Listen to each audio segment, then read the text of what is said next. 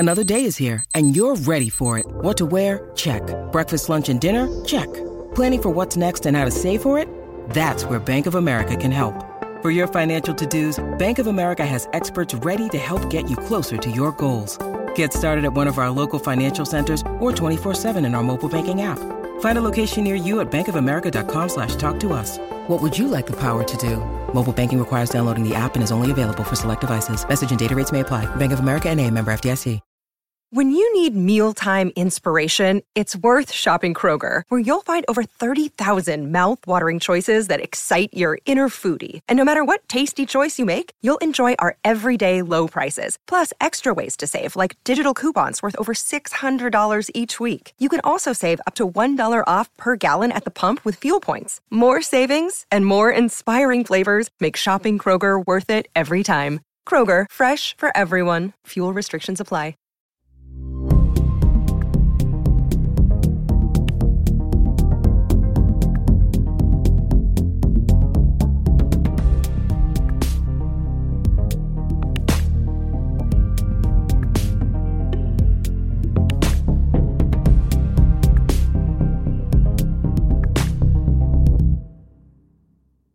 Hi everyone, welcome to episode 19 of FPL Black Box.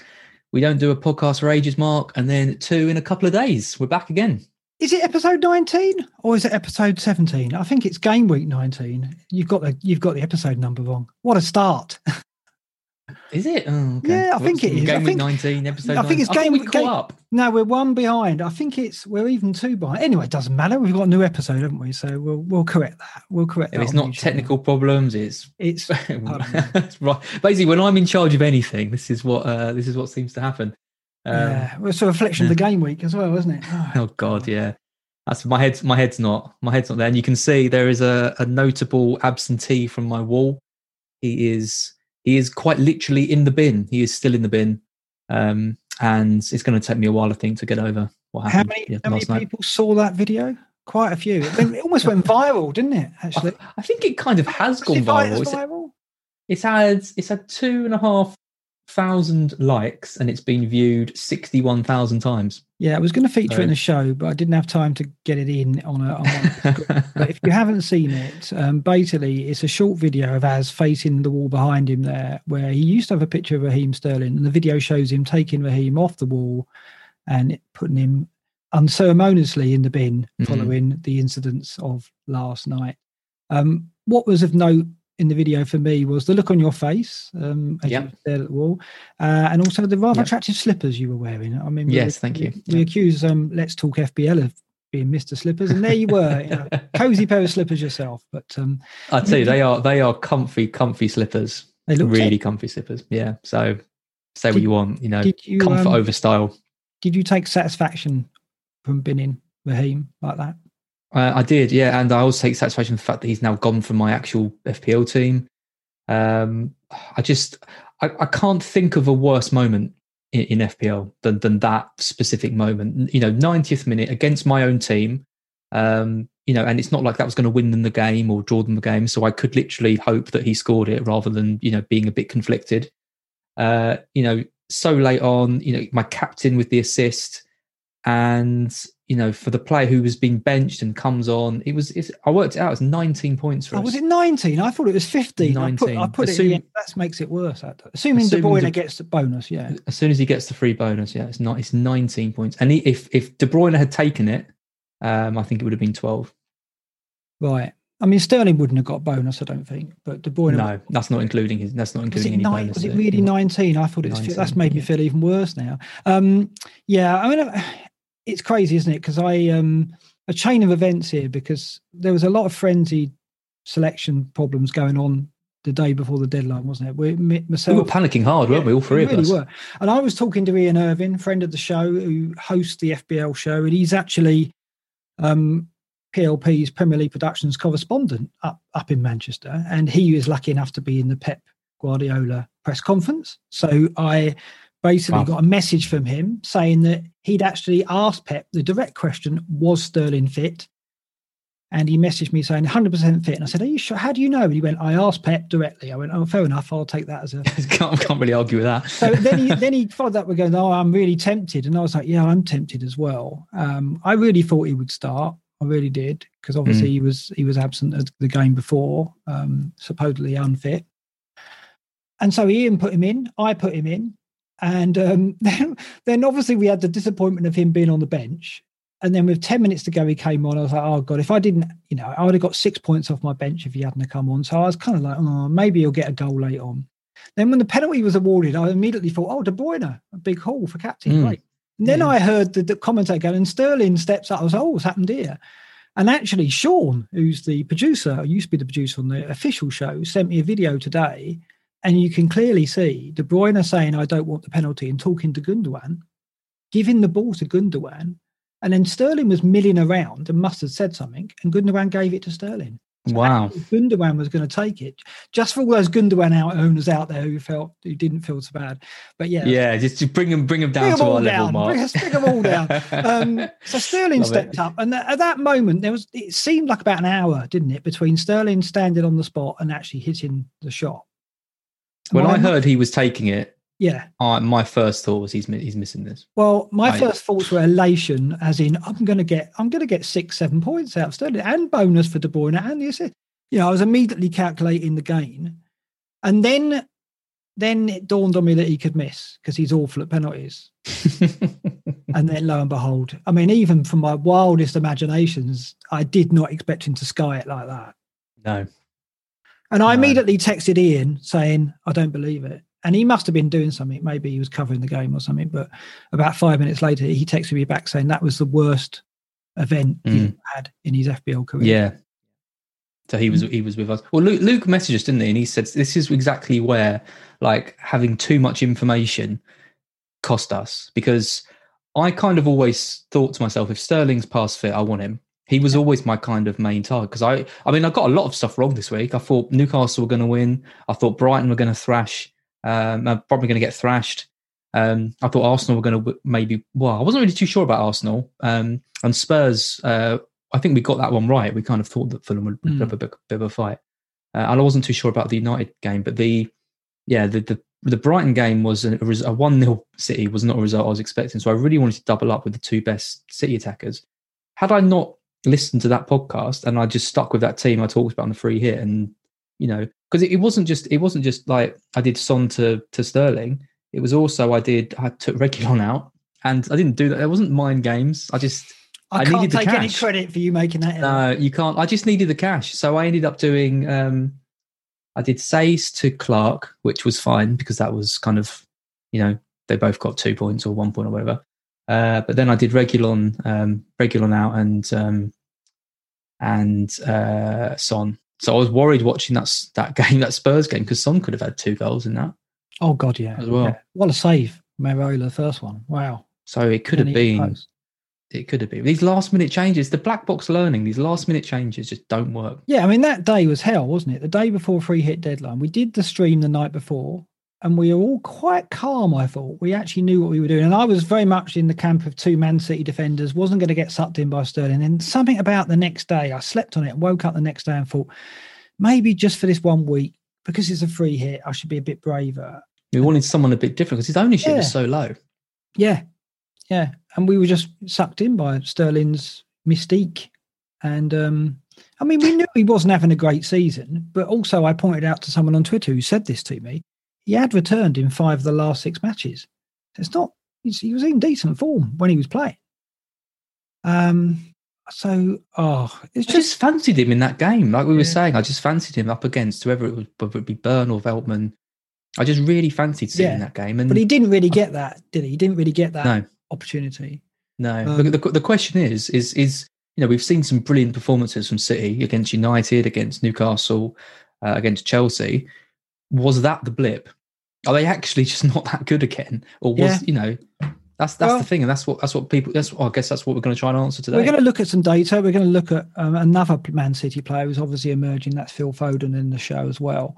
We're going to go through, we're going to look at some heavy hitters and see whether they have declined over the last 3 or 4 weeks. The narrative is that Salah, Bruno Fernandes, they're all kind of fatigued a bit and they're dipping. So we're going to have a look at some data behind that.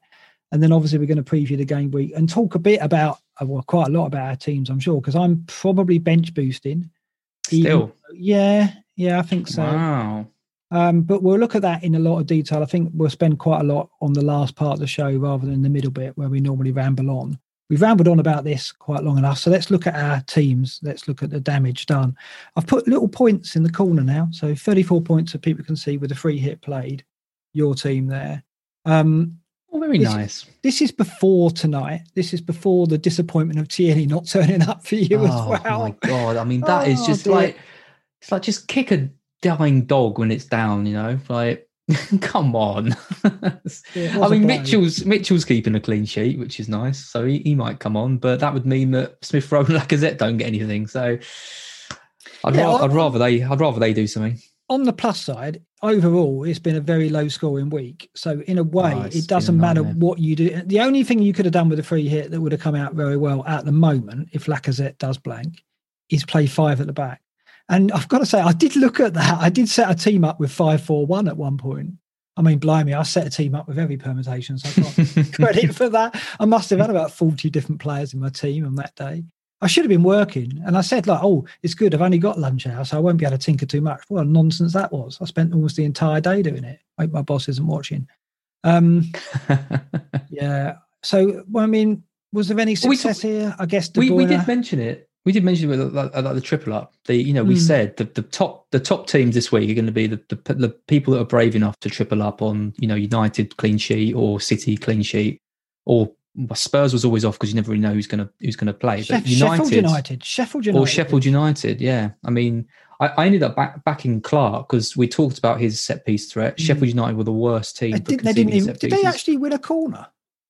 I think can't even remember them having a corner. Right, okay. I mean, Wilson had a really good chance, out of nothing, just, had a header that he should have scored with. But I've never, not only have I never seen a team play as badly as Newcastle in that match, I don't think.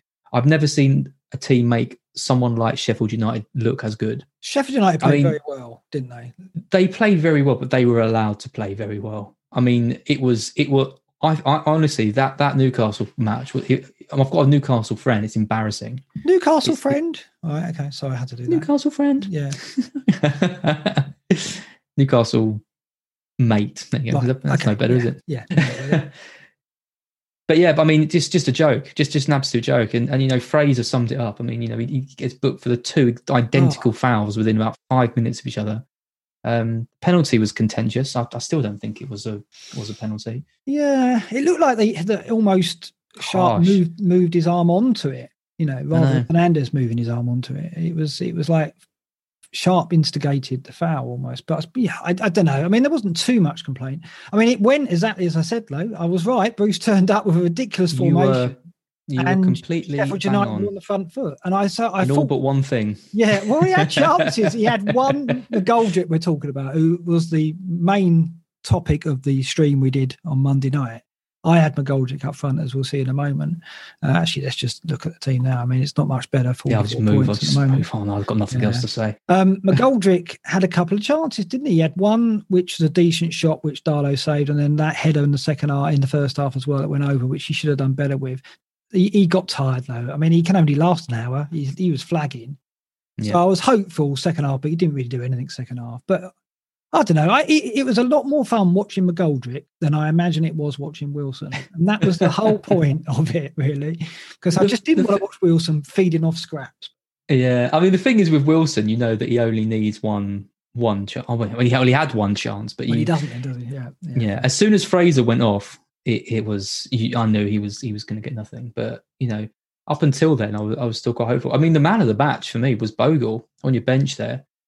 I mean, he was such a threat throughout the game. But like I said, Newcastle, the passing accuracy was, if you look at their passing stats, it was like the worst, I think, this season. And they just couldn't do a short pass. They had no pressure. I think they had the worst turnovers for pressing and everything. Like if you look at their stats, everything is just like rock bottom for not only this game, but since November or something.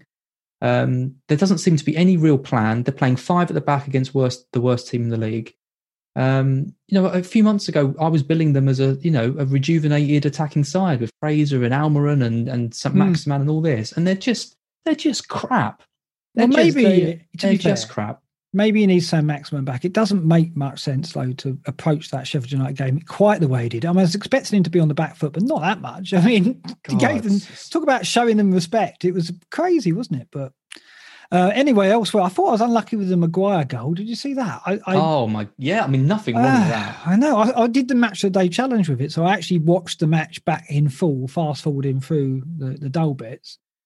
And when the goal went in, I was like, that's a goal. And then I heard it, I was like, why have they disallowed it? And it's like, that's a 15-pointer there I lost. So that was a bit unfortunate as well. But what can you do? It's just one of those weeks. Like it just wasn't a free hit. It could have been a free hit a week because I think there was potential for quite a few points, but it just wasn't. I think if you've kept your free hit, like people like Late Riser have and stuff, and you've got around the 40-point mark, you're laughing. Oh, brilliant! What result?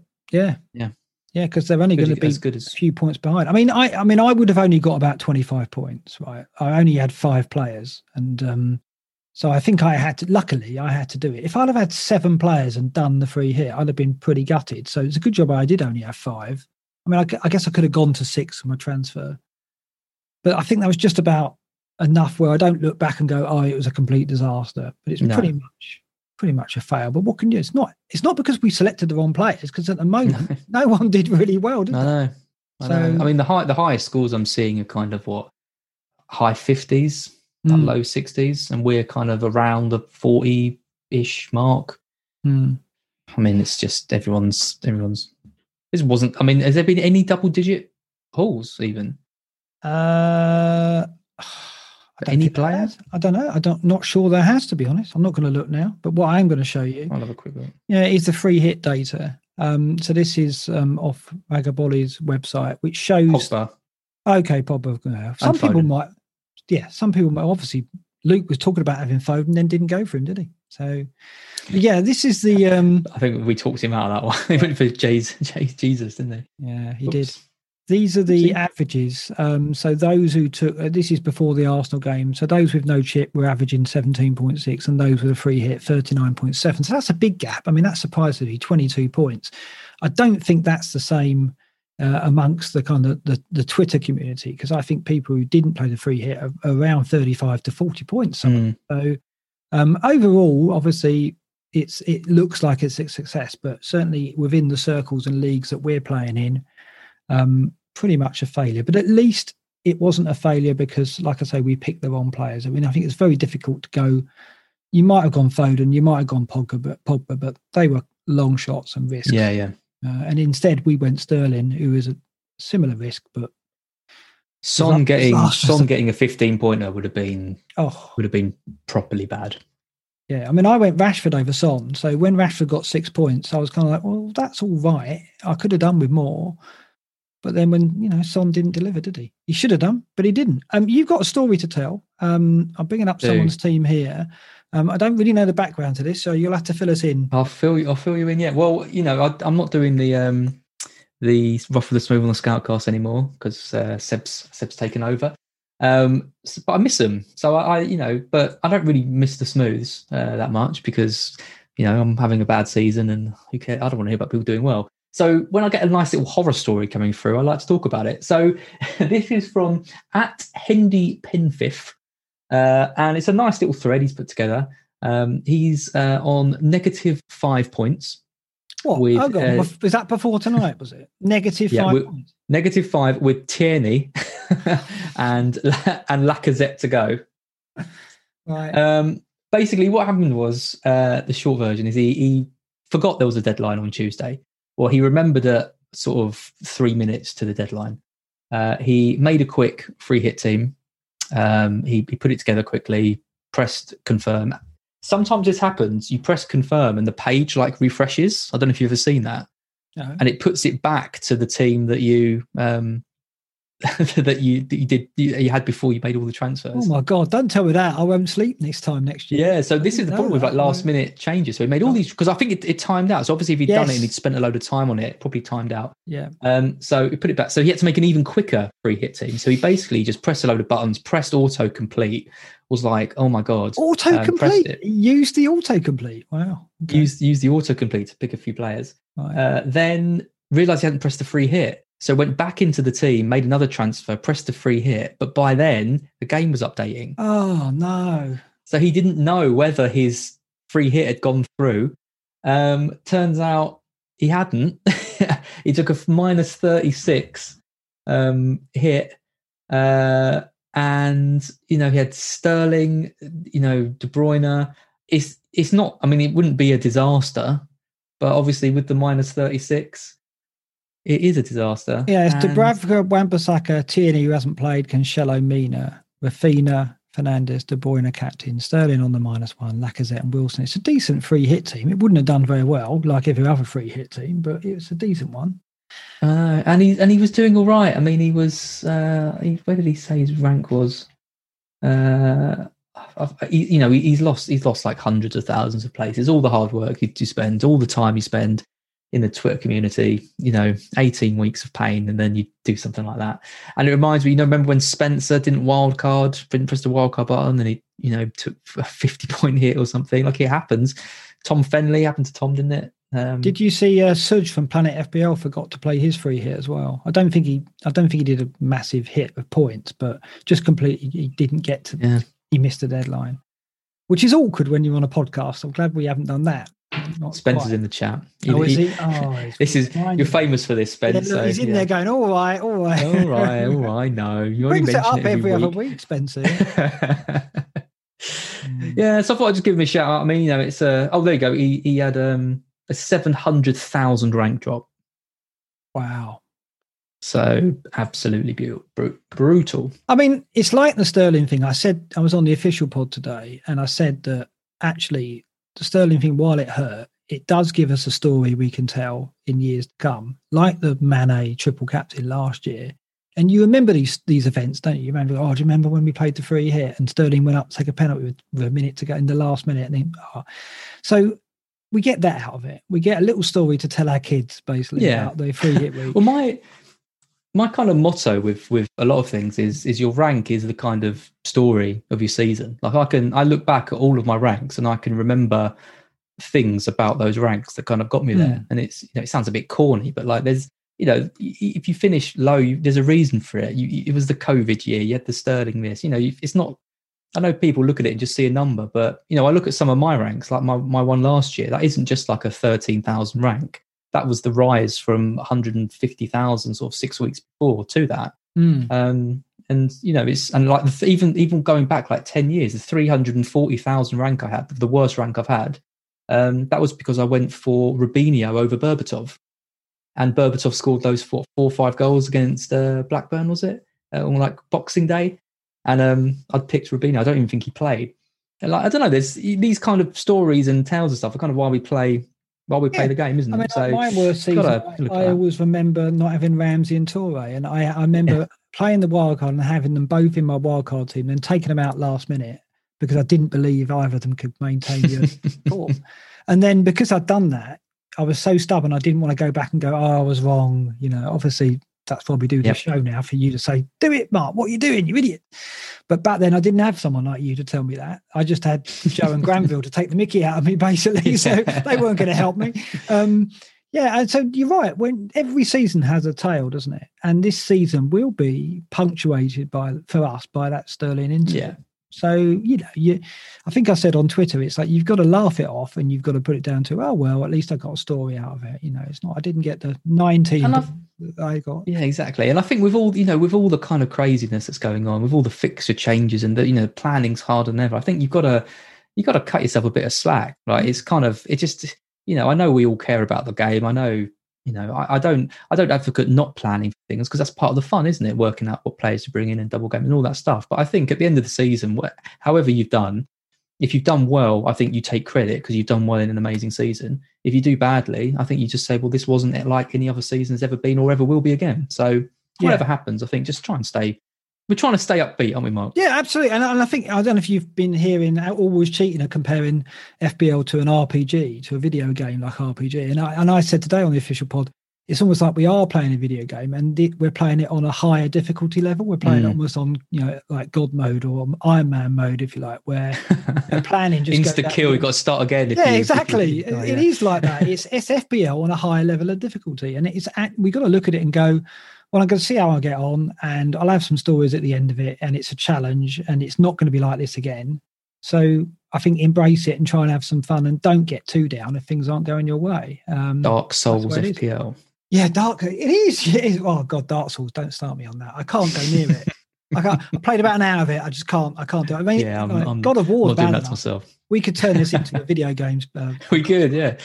Might get a different crowd coming in. But yeah, Always Cheating are doing their best to do that as well. Quick check in on the great and the good FPL general at the top. Talking about FPL managers who are rising to the challenge. The guy's on fire. Can't put a foot wrong at the moment. Well, not badly wrong. He has occasional bad games. It's been nothing disastrous, and I think that's been his secret. He's had probably as many good game weeks of all of us, but he hasn't had bad ones. And that's the consistency. He's put him at the top. He's overtaken, or he's level with Fabio now on 1,139 points. I think I closed to about 30 points behind those two, and now they've opened up the gap again to about 70. So FPL Genu and Fabio Borge are top. Fabio Borge, if you don't know, is top of the Hall of Fame on Fantasy Football Scout. He's an absolute legend when it comes to FPL. And then also in this league, we've got Magnus Carlsen, who is obviously the best chess player in the world, who doesn't know he's even in this league. Yeah, he doesn't know he's in this league. He doesn't know we talk about him every week. Does follow me on Twitter. Clang. Yeah, I know. We need him on. We need him on. My dad would die. You would just be starstruck. You'd be like, anyway, has any questions? You'd be like, yeah, exactly. I know. I don't know what I'd do. You'd have his picture up behind you where Raheem used to be, wouldn't you? I would. Yeah. Magnus is doing. He's a very cool guy. Yeah, and he's a good FPL player. He's only like 16 points ahead of me, though, so I'm chasing him down. And then you're down the bottom there with Late Riser closing now. Late Riser just 18 points behind. You could find yourself bottom soon, as you've got to get this. You've got to get your. Thanks, Mark. I know. I don't want to keep on about it, but I've got a secret weapon up my sleeve for the double game week. And I'm pretty well set up, I think, for the double game week. We're going to look at the team later on, aren't we? So, I'm not going to tell you my secret weapon yet. No, I want to know later. That's fine. Suspense. Let's just remind ourselves about the double game week situation after today, because it changes every day, doesn't it? It's probably going to change tomorrow as well. What happened today? Let's get today's update. That was effectively, the Leeds game has dropped out. The Leeds fixture, the Leeds fixtures dropped out with Southampton. Because takes of the my Adams FA Cup away. issue. Yeah, 4 players that took off me in that game. Taken 3 off me. I mean, we'll see later. I mean, it's probably not going to change my plans too much. So Leeds down to just the one game, and that is Brighton at home. Still a good fixture, luckily. And then we've had an additional game week drop in today, which is Newcastle at Villa, which is happening on the Saturday. So effectively, as we'll see when we look at the fixtures, there's a game every day for 7 days apart from Friday. We get Friday off, but other than that, a game every day. And I don't know if I can take it. I don't know if I can take it. I know. I feel the same. Are you feeling any fatigue at the moment from it? Yeah. Big time. I need a circuit break to happen. I need Boris to, it is draining. It is draining, and it's the staggering of games but then it's the kind of the letdown. Like, I had so many eggs in this basket tonight of this Arsenal match, and I'm thinking, okay, I've had a pretty rubbish free hit, but Arsenal get a big win against Palace, and I'm back in it. And then you see Tierney's not starting, and then you wait an hour, and then you watch the game, and Arsenal are playing like crap, and you're like, oh, brilliant! This is going to be a 1-0 or a 0-0, and I'm gonna. It just feels every match I watch is honestly the matches I'm watching feel draining. Unless I'm watching an absolutely mad one, like a Leeds game against anyone, or a particularly exciting game. Because I was watching the United game the other day, and I was just bored. I don't know. I don't know whether it's because there's too much football and I'm watching too much football and it's too staggered. But I'm finding it all quite just a bit dull. I'm missing that like 3:00 kickoff with like 5 teams and the buzz around all of that. There's a lot of talk about, the fact that every match is on and it's so staggered, and that is making it harder to accept bad beats, bad luck, in other words. And that, I think, there's a lot of truth in that. It's really, really tough, isn't it? And, if you're having a bad game week, that bad game week is just dragged out by, in chunks of 2 or 3 hours at a time. And it can get worse and worse, and you can spiral. And so it is really tough. And so I look at this and think, oh my God, 6 days of a game week, and it's not over till the following Saturday. And normally we'd get that time off because of the FA Cup to kind of take stock of things, but we're not going to because the Newcastle Villa game's on that day. So it will be tough. I think as well, the way the template's formed, and, amazingly without all the kind of injuries that we might have seen, I'm finding a little bit hard to get excited about my team as well. Like, I look at my team now and I've got Bamford, Calvert-Lewin, Son, Fernandes, Salah, Soucek, Martinez, Kufa. Like, everyone's got them. Like, none of them are particularly exciting. But it feels like when you try and differentiate yourself and you try and be a bit different, you get punished. And kind of my most exciting player in my team is probably Trent, who is completely off form, and I don't actually have any faith in him delivering massive hauls.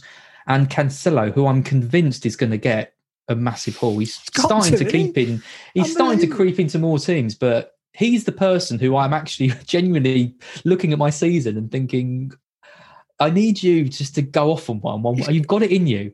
What we don't want is him to get an assist and then everyone to get him and then to get the 21-point return. Yeah, exactly. Because that's all it's going to take is him to get like a double figure return, like 11 points, and people will jump on him. But I think he's got a 20-pointer in him. He's got like a Trent at Leicester game in him, I think. I mean, he set up Mahrez for 1-on-1. Mahrez fluffed it. And then he had a shot, which he manufactured himself in the box with a brilliant little dribble, bit of skill. He could have got the goal and assist in that game. Yeah. But yeah, Cancelo. I mean, so it's going to be a mad game week 19. I mean, when we get to my team, I am excited about it because I've got a lot of double game weekers, but I know exactly what you mean. You look at your team and think, who are the players I'm cheering for here? Because when Soucek scores, kind of everyone we know has got him anyway. And it's like, so you're banking on 1 or 2 players to be the difference makers for you. And we want it to be more than that, don't we? That's the thing. Let's start looking at some data. Let's look at the team data for defence, first of all. And this is where, once again, City are reigning supreme over the season. So this is sorted by minutes per expected goals conceded. So it's effectively the quality of chance that the team are giving away. And Man City are conceding an expected goal every 107 minutes. They're right at the top. And then you look at the bottom, it's West Brom, who at the moment over the season have conceded an expected goal every 44 minutes. So, 2 goals a game is what they're expected to concede. Whereas City, one every 1.2 games or whatever. So it's they're right out on top. Chelsea second, an expected goal every 94 minutes, expected goal conceded, rather than Liverpool third. Interesting to see Liverpool closing right up there. For minutes per chance conceded, they're second to City, 10.6 versus 11.6. So the Liverpool defence, although we talk about Trent being off form, does dangle that hope of still getting a clean sheet every now and then. But it's the big chances. Look at the big chances. A big chance conceded every 43 minutes to Liverpool compared to 80 for City. So when they do concede a chance, that data tells us it's still a glaring chance that should be scored. That's the problem. Yeah. I mean, when it's Fabinho and Matip at centre-back and Henderson in midfield and Robertson and Trent, I fancy them to get a clean sheet against anyone.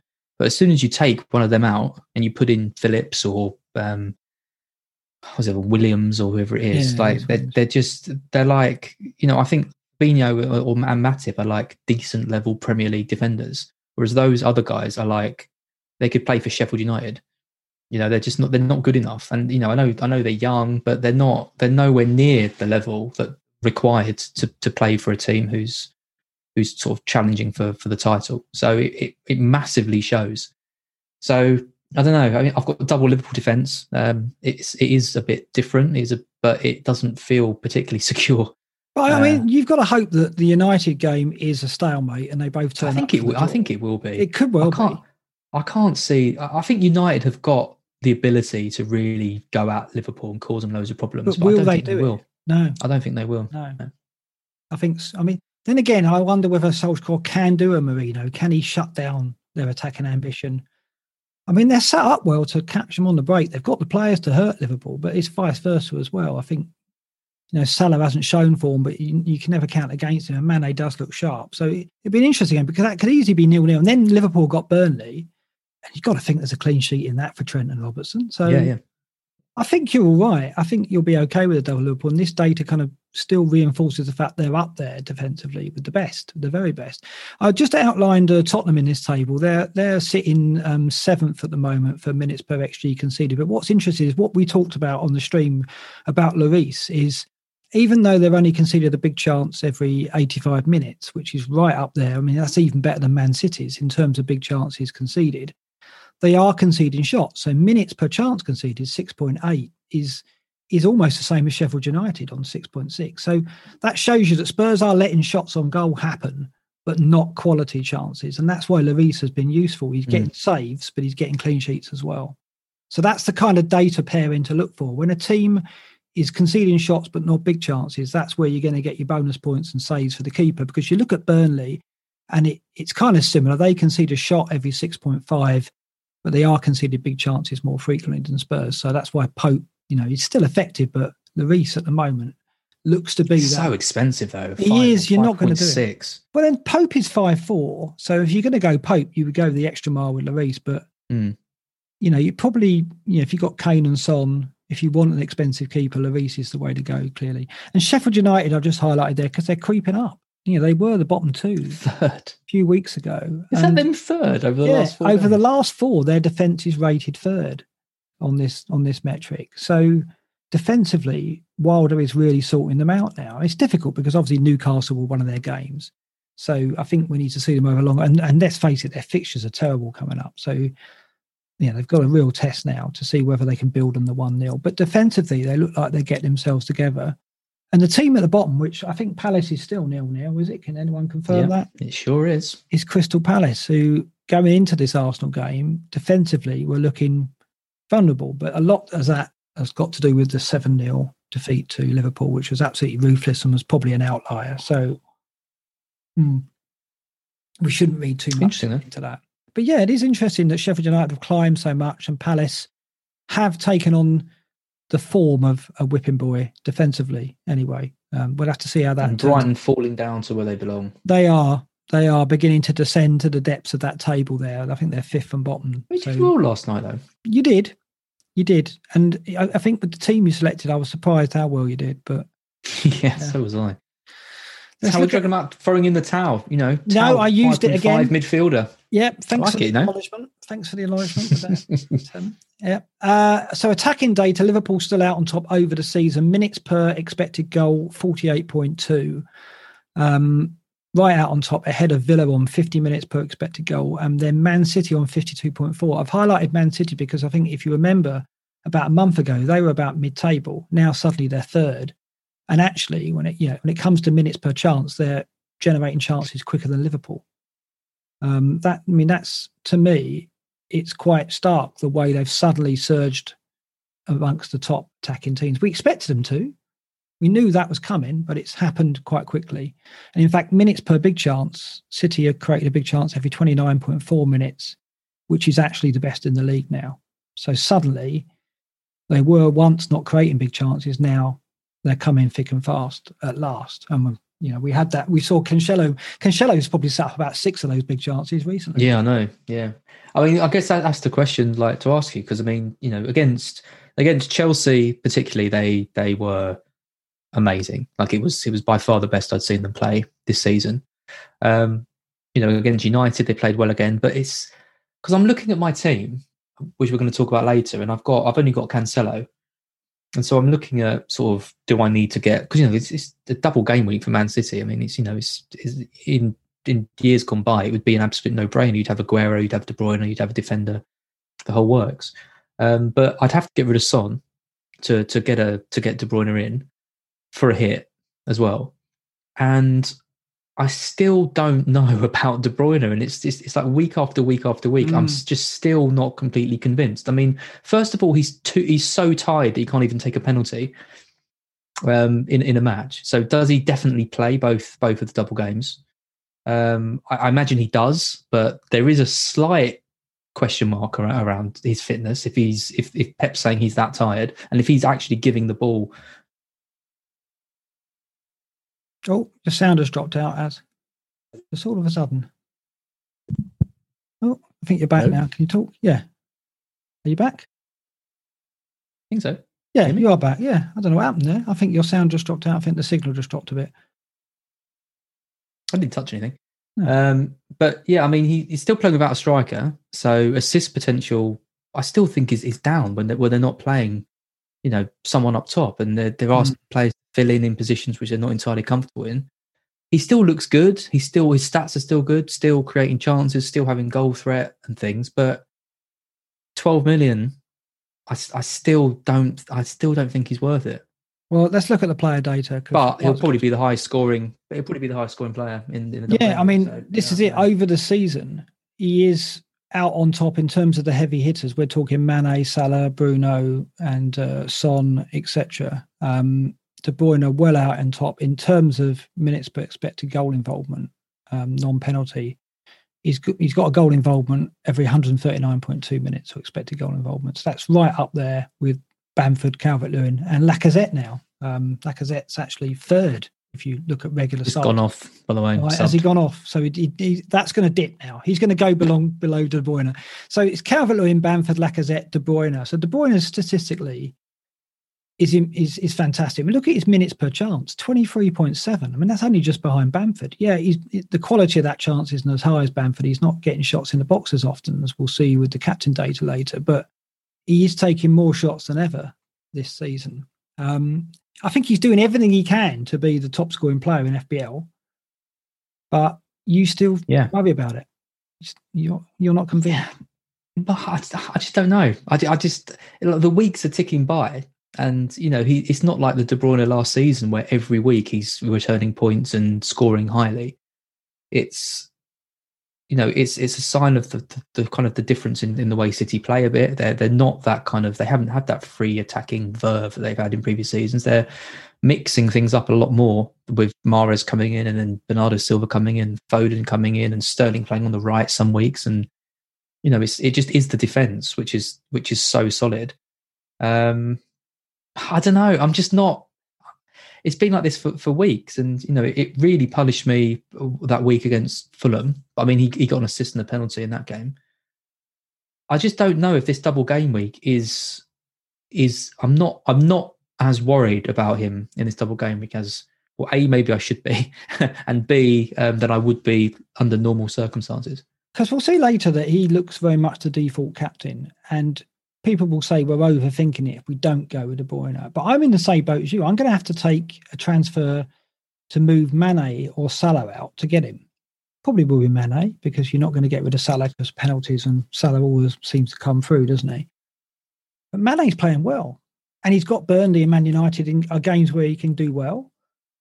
And actually, maybe I should use my free transfer on Leeds players to get double game weekers in instead, because otherwise I'm going to have to take points hits. So I know exactly what you mean. Yeah. It's like a kind of luxury, isn't it? If you're taking a double game weeker out for a double game weeker. Yeah. But when you could be doing, because now if you're still planning on doing the bench boost, then getting the single player upgraded to a double is maybe more pressing. Yeah, tough. But I mean, what I would point to is if we look at the ticker and we look at, this is the ticker fixture ticker based on the next 6 game weeks. And we look at Man City after the double game week against Crystal Palace and Villa. They've got West Brom, Sheffield United, and Burnley. Yeah. So if you don't get De Bruyne for 19, you're pretty much going to want him for 20, 21, and 22, unless the other option is you go, wait for it, 3 City defenders, because someone suggested it on Twitter today, and I looked at it and think, well, I could go Trent to Stones in the double game week now, because I don't really want Trent going into 20, 21, 22. Form is in. So I'd be carrying Stones into Palace and Villa at home and then having him for West Brom, Sheffield United, Burnley. I'd have 3 City defenders. And you've got to look at those fixtures, 20, 21, 22. That's as good as it gets for clean sheets, you think? Yeah. So I think you've got to have 3 City. The question is, do you want De Bruyne and 2 defenders, or are you going to risk not getting him? I think it is overthinking. I mean, you look at the data over the last 4 matches, look at that. De Bruyne, in terms of minutes per expected goal involvement, non-penalty, is top over all players. 86.9 minutes. Every 86.9 minutes, he's got an expected goal involvement based on the last 4 game weeks. And that's quite telling. So you'd be turning your back on De Bruyne when statistically he's the best player out there for goal involvement. Yeah. Well, yeah. I mean, I don't know. I mean, kind of. I mean, you know, it is the best player in the league we're talking about here. So the fact he's top of the list for these, playing in the best team in the league, pretty much. So it's not entirely surprising that he's right up there. But I don't know. When I watch City, it just does feel like there's something not quite clicking there. And I think you're right. I think he is doing everything to do it, but it's not just a one man show, is it? You need everyone else to be on the same page as you and to be you know, clicking and getting things right, and he can't do everything himself. And the question mark is, I think game week 20 with West Brom, I can't see any world in which I don't have him for that, because Son's got Liverpool, and it would give me I'd quite easily be able to do Son to De Bruyne and Trent to Stones. Yeah. So that would get me my 3 City target, that West Brom game, but it's for this double game week. And I'm just not seeing enough to make me think I need to drop everything else, all the other issues in my squad, and I've got plenty of them, to be, you know, massively targeting and captaining him, because I'm not convinced he's the best captain option. Anyway, You're not. I don't know. I don't think his ceiling is as high as Salah's. Right. Interesting. Okay. Well, we'll get to the captains at the end of the show. I just wanted to draw your attention to Foden, who's in this table further down. Over the last 4 game weeks, a goal involvement or expected goal involvement every 144.4 minutes. Cancelo's down there as well. The only defender in the table in the top 30, 164.6, shows you how involved he is, more or less playing in midfield. What do you make of Foden? Because we talked about a lot on the stream, didn't we? And a lot of people are looking at him now like, should our third Man City player be Foden to save money? Because, you know, I think the commentator said, he's undroppable now, which is a bit of a ridiculous statement when you're talking about Man City. But what do you think about him? Oh, it's, you know, I was asked by a friend. He asked me if he should be considering Foden on the free hit. Yeah, and I said to him, it depends how you want to play. It's, you know, I wouldn't get him because I think he's too risky to start. I think he's got too much competition. But he equally, if he starts, you know that you've got a very, very good chance of getting points from him. He's always, I don't think anything's changed. He's always been this player that I think City have been crying out for, especially with Silva leaving. I don't know why it's taking Pep so long to stick him in the team. The question is, has he now decided, okay, Foden is now my main man and I want to play him every week? Or is this just another example of Pep's? I mean, the trouble is, look at Mahrez. That's all I can say is look at Mahrez. Mahrez was the golden boy for Man City. Yeah. You know, Pep said he's playing the best form of his life. He's undroppable. He's playing the next game. He's fantastic. He has a good game against Fulham, and then he plays against United. He misses a one-on-one and shunned forevermore. So there feels like there's less risk with Foden because there's his price is cheaper, but at the same time, I just wouldn't go there.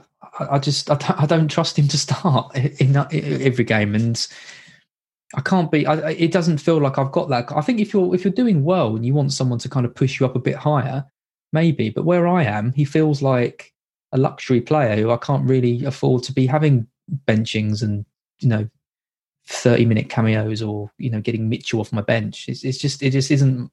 I need nailed on players who are going to be starting and doing well, rather than trying to play the lottery and get, you know, win $1 million. I'd rather just have a steady tenner every week than Yeah, I know what you mean, and you are right about the Mahrez thing, because at the start of the season, Sterling was getting picked every game, and we were wondering why, because he wasn't really producing.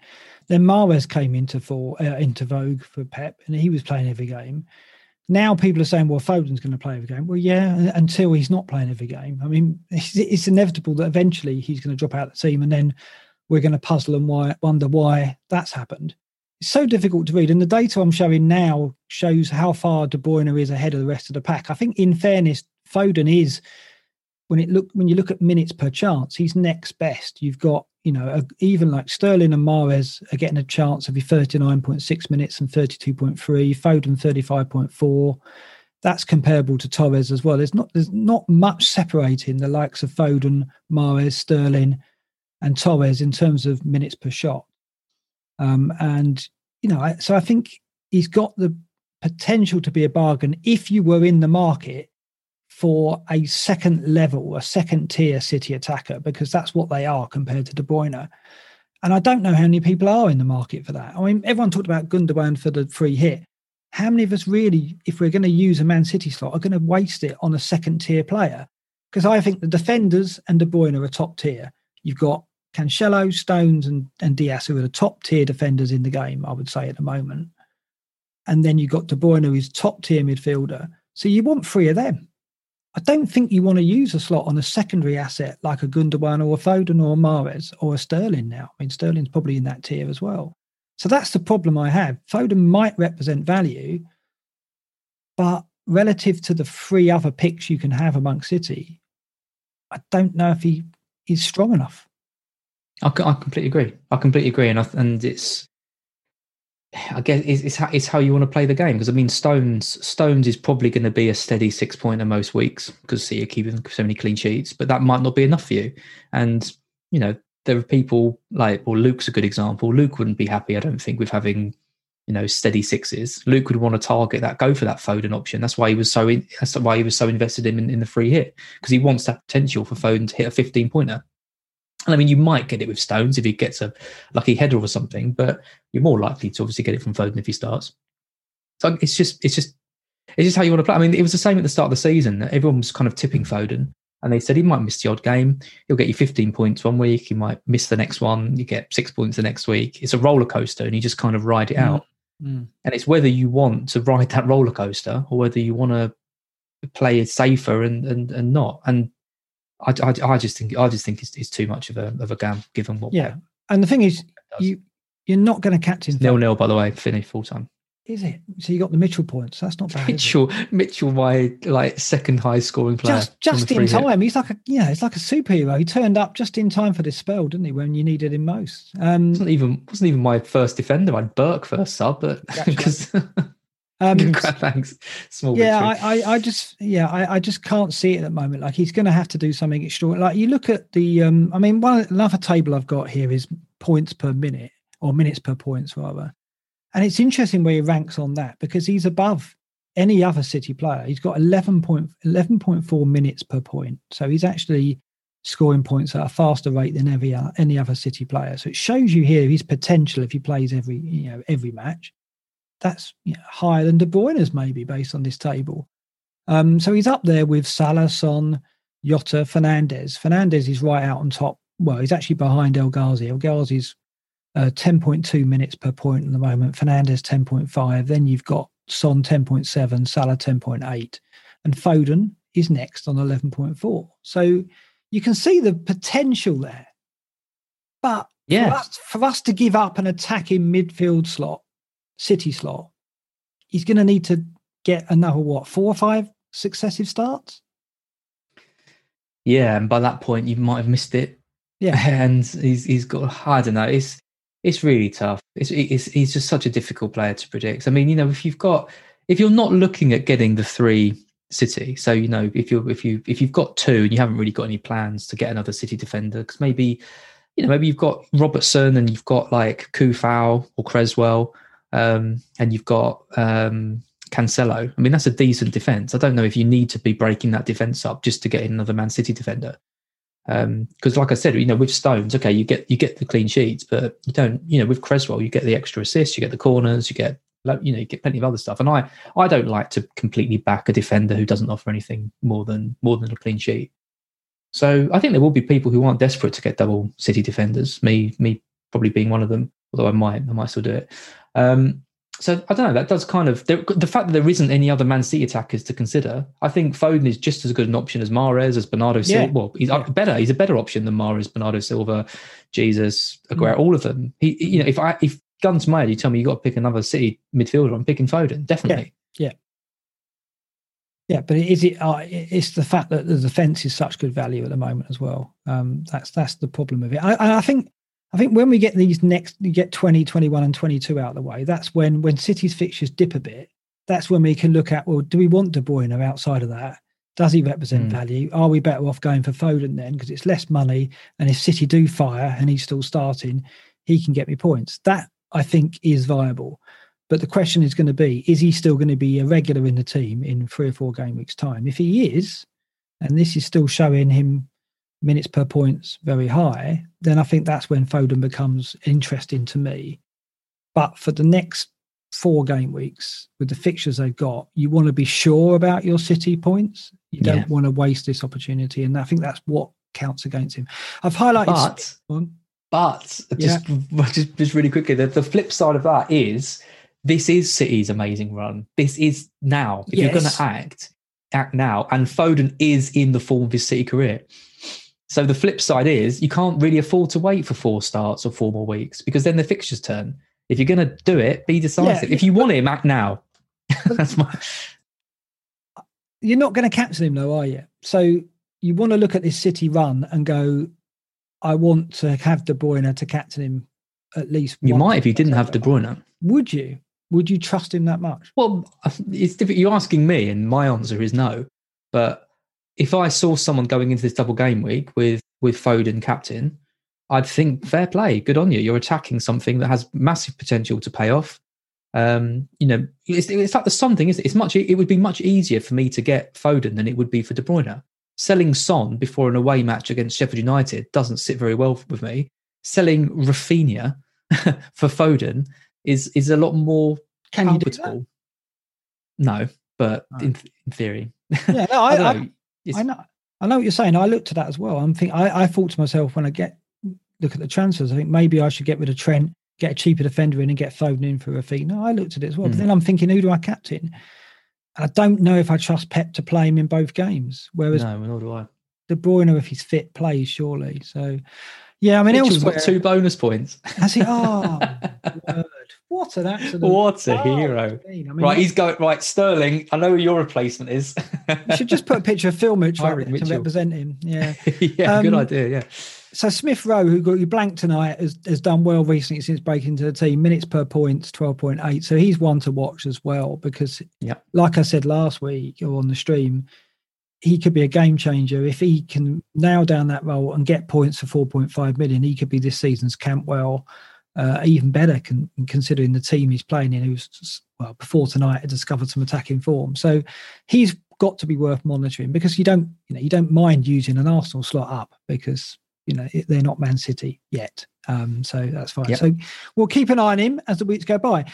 Now, we're going from bargains to look at some heavy hitters because there's been a lot of talk about Salah recently. People thinking maybe his form has dipped. Maybe Bruno as well has looked a bit leggy in recent matches. So what I did, I looked at the Fantasy Football Scout key performance indicators and I compared the last 4 game weeks to the game weeks before. So if you like, it's game weeks 1 to 14 compared to game weeks 15, 16, 17 and 18 to see if there's been a dip in these players over the last 4 game weeks.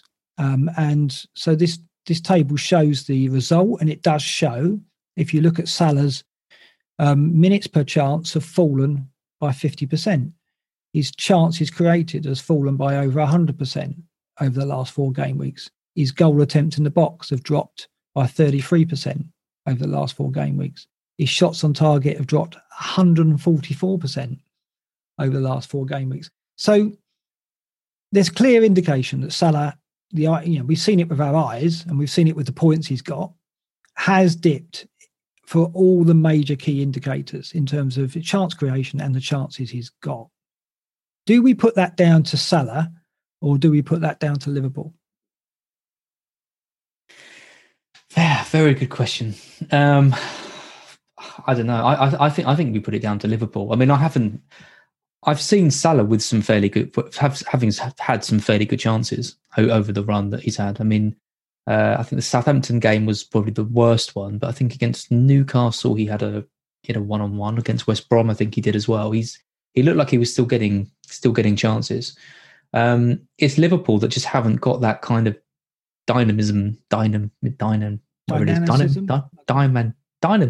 have gone there. Shouldn't have gone there this time. Shouldn't have risked that. Dynamism. The more I say, the worse it gets. Leave it. Yeah. The energy is that yes. they haven't got the energy in the legs that they seem to have, and that is a theme that has happened since they won the league. You know, it's not just the last couple of weeks. It's not just really this season. It's gone on for ages now. And defensively, they, even when they had Van Dijk fit, they weren't keeping clean sheets really. Trent, you know, he seems like he had COVID and he's not right. Also, when I'm watching the games, it's like they're not even passing the ball to him on the right a lot of the time. I don't know whether it's the positions he's taking up or if there's, I don't know. It just seemed weird. Like last year, like Trent would bomb down the right and they'd be looking up, feeding him. Cross comes in, goal half the time. But now it's like he's running down the pitch and they're just choosing to go a different way. And I don't know whether it's a change in tactics or what's going on. I'm finding them really hard to understand. I think part of it is down to the defensive problems they've had and the fact they've had to rejig. And you know, Henderson playing at centre back was just always going to be a nightmare because he drives them on and gets things going and wins the ball back. And he's so important for them, and he's so important he plays in the middle.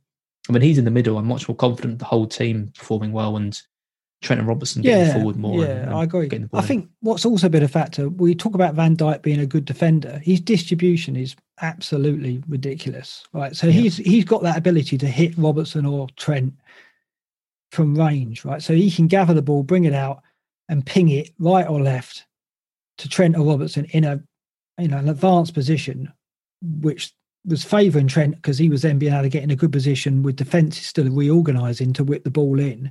I don't think they can do that because Trent is getting in similar positions, but the defence that he's crossing into is organised. So the defenders are getting men in the box. So the crosses are just hitting the first or second man. They're not getting through.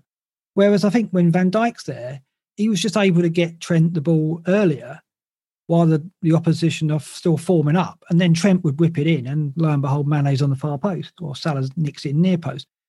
I think they're missing that. I think that's the big problem.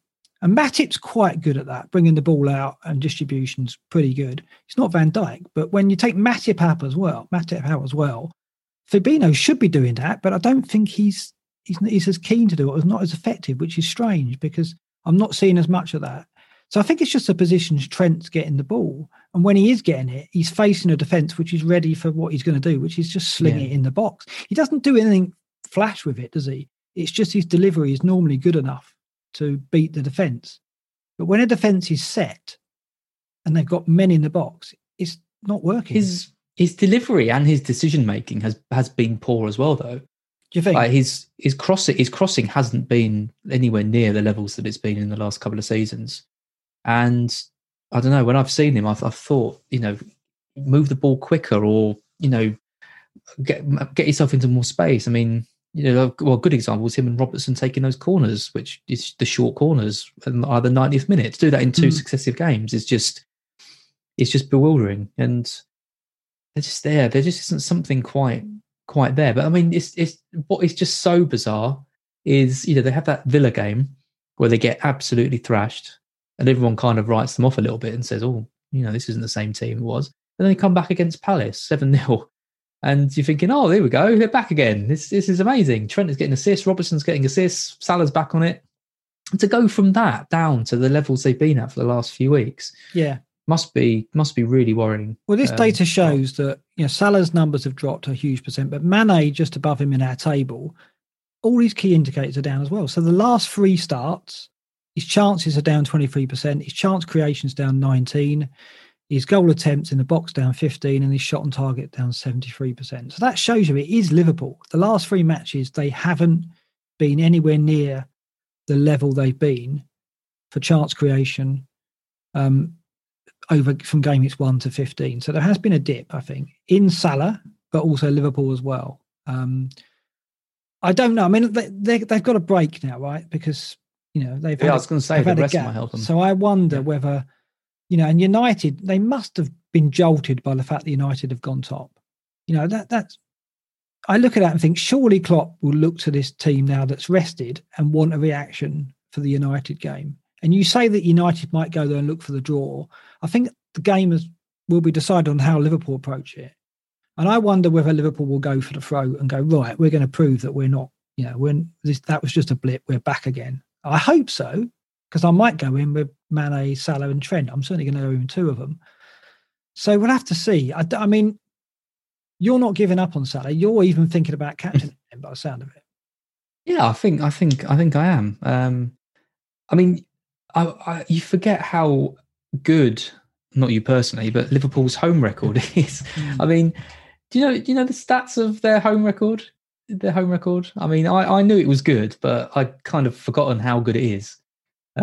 So out of 64 of their last, so it's 64 home games. Last 64 home games. Do you know how many they've won?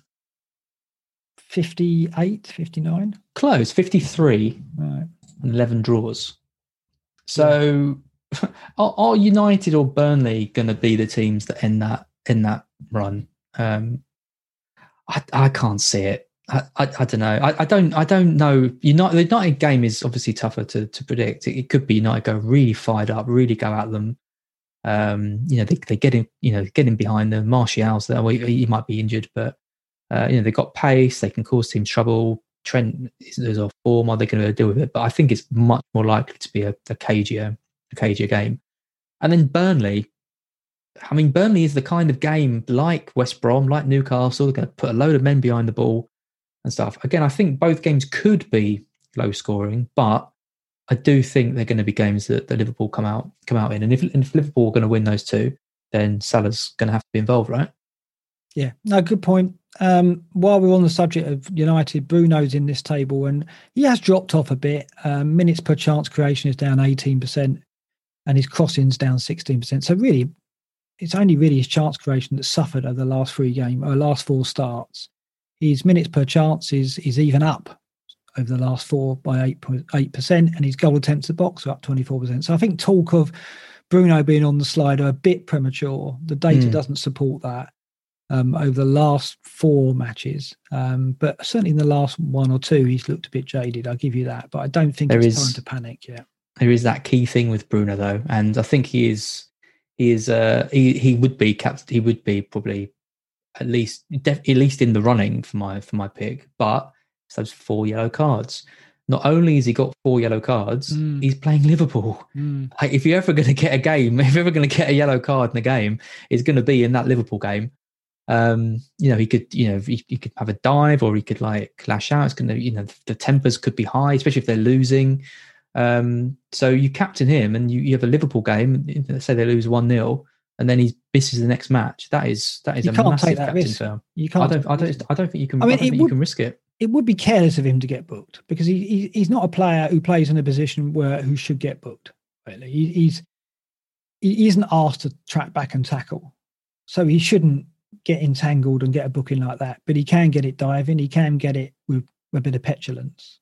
But he should be able to avoid that. Well, Liverpool like to counter, don't they? So if they have a corner or something in the dying minutes, and they look to launch a ball up to Salah or Mane, all he has to do is stick a leg out and bring someone down. He's got it in him. I mean, he's got 4 yellow cards, so he clearly likes a booking. I know, but he's a world class player. He should be able to manage his way through this. I mean, I think it was Grealish who's in a similar situation, and he's Grealish as well. Yeah. I mean, it's an interesting angle, and it's enough where there's doubt, isn't there? You wouldn't take that risk. So it's a good point when we look at the captains at the end of the show. Let's go through the fixtures. We won't spend too long because we've talked about some of these already, but we'll go through some of these and give an opinion on how they're going to go. This is the first set, if you like. This is the ones that are the standard fixtures, the first 10 games. Wolves and West Brom, you can only see Wolves winning this, I guess, on paper. But I just fancy, it's the kind of place you can go where Big Sam can go and get a point. Right? He's definitely going to turn up with a Steve Bruce approach here. He's going to go, we will protect what we've got and we will, defend with an inch of our lives. And I don't know if Wolves have got the wherewithal to break them down, because we've seen them struggle this year to create gilt-edged chances. So part of me thinks this could be a 0-0. I'm going to go 1-0 Wolves, but I wouldn't be surprised if they get a 0-0. Three people in the chat saying 1-0 West Brom. So really? West Brom went 1-0. Allardyce special is quite popular. That could be a great result. I don't know if they can score a goal though. That's the thing. No, nor do I. I think it could be. I think Wolves or 0-0, 0-0 or 1-0 Wolves. That's what I think. You've copied me exactly. Brilliant. Okay, no worries. Okay, this one's crucial for me. I want your opinion on how Brighton will cope with Leeds, because it's very difficult, because I don't know. Every time some team places Leeds, I have trouble reading how it's going to go, because Leeds are so unique in the way they play. My brain can't fathom how the opponent's system will cope with it. And this is how I look at this game. It could be a 3 or 4-0 win for Leeds, but Brighton are organised. I think Leeds win it, but I don't think it'd be a big victory. I'm going to go 2-1. What do you feel? Because I really want to know. Well, you know Brighton better than anyone, so come on. We're not going to get thrashed. I think, people in the chat saying 4-0, 3-2, 5-2. No, it's not going to happen. Why do you think you're not going to get thrashed? What is it about the way you play that will help you? Because I think we'll match them. And I think the quality we've got is. I think Leeds catch a lot of teams out because of the energy and the way they play and the style they've got. And when teams do sit back against them a bit, I think that just encourages Leeds to really push on and score loads of goals. Brighton aren't going to do that. We're going to match them, and we've got players. We've got Basuma back now. I think we've got Tau up front, who's got a lot of energy, and he's going to run around and be busy. We've got solid defense most of the time. But obviously they only need one chance. But Bamford needs about 10 chances to score a goal. So I'm not especially worried about Bamford. I don't know. I look at Leeds and I just think that the threat. I think a lot of the threat they carry is going to. I think Eiling's probably going to go back to right back because Cooper and Llorente are fit, right? And with Dallas as well, I assume he's going to keep Alioski out of the team. But I think that's going to be a lot of the threat they have is bombing down the wings. That's where I'm a bit worried, because Lamptey's still out. It could be Bernardo or Burn again at left back. So I'm worried there. But you saw against City, and it's not just City that I thought Brighton were going to lose that game heavily. And I think it is this kind of matching of a style that kind of suits Brighton more in these types of games. So against Liverpool earlier in the season as well, these high energy teams kind of play each other and kind of cancel each other out. And I think it's going to be a really good game. But I'm going to go with. I'm going to back Brighton to win it, which I haven't done in weeks. Wow. I'm going to back Brighton to win it 1-0. So you're not only going to stop Leeds, you're going to stop them scoring. But that's not what I wanted to hear, because I'm going to go in with 3 Leeds attackers maybe. Okay, it's an I hear you. I wasn't expecting. And everyone disagrees on the chat. Good. That's what I like to hear. Because what I wanted you to say is, they're going to thrash us 5-0, and Rafinha and Rodrigo are going to get a couple of goals at least. But no, obviously you didn't say that. It's not going to happen, honestly. I cannot see us getting. We are not going to get thrashed by Leeds. I'll put money on it. Set pieces will be interesting, because neither of you can defend set pieces. So no. Who wins that one? You've got some hefty guys. But neither of us can really score set piece. Leeds haven't scored many set piece goals, have they, this season? No. But you really... I've noticed, actually, it's funny. I was watching a Brighton game not long ago, and the co-commentator, I can't remember who it was going, why doesn't Potter just throw the ball into Lewis Dunk? Because Lewis Dunk, seasons back in the Championship, used to be a goal scorer from set pieces. And ever since then, they've been throwing the ball into Lewis Dunk, and he's got a couple of goals. We got one at West Ham, one in the Cup, didn't he, as well?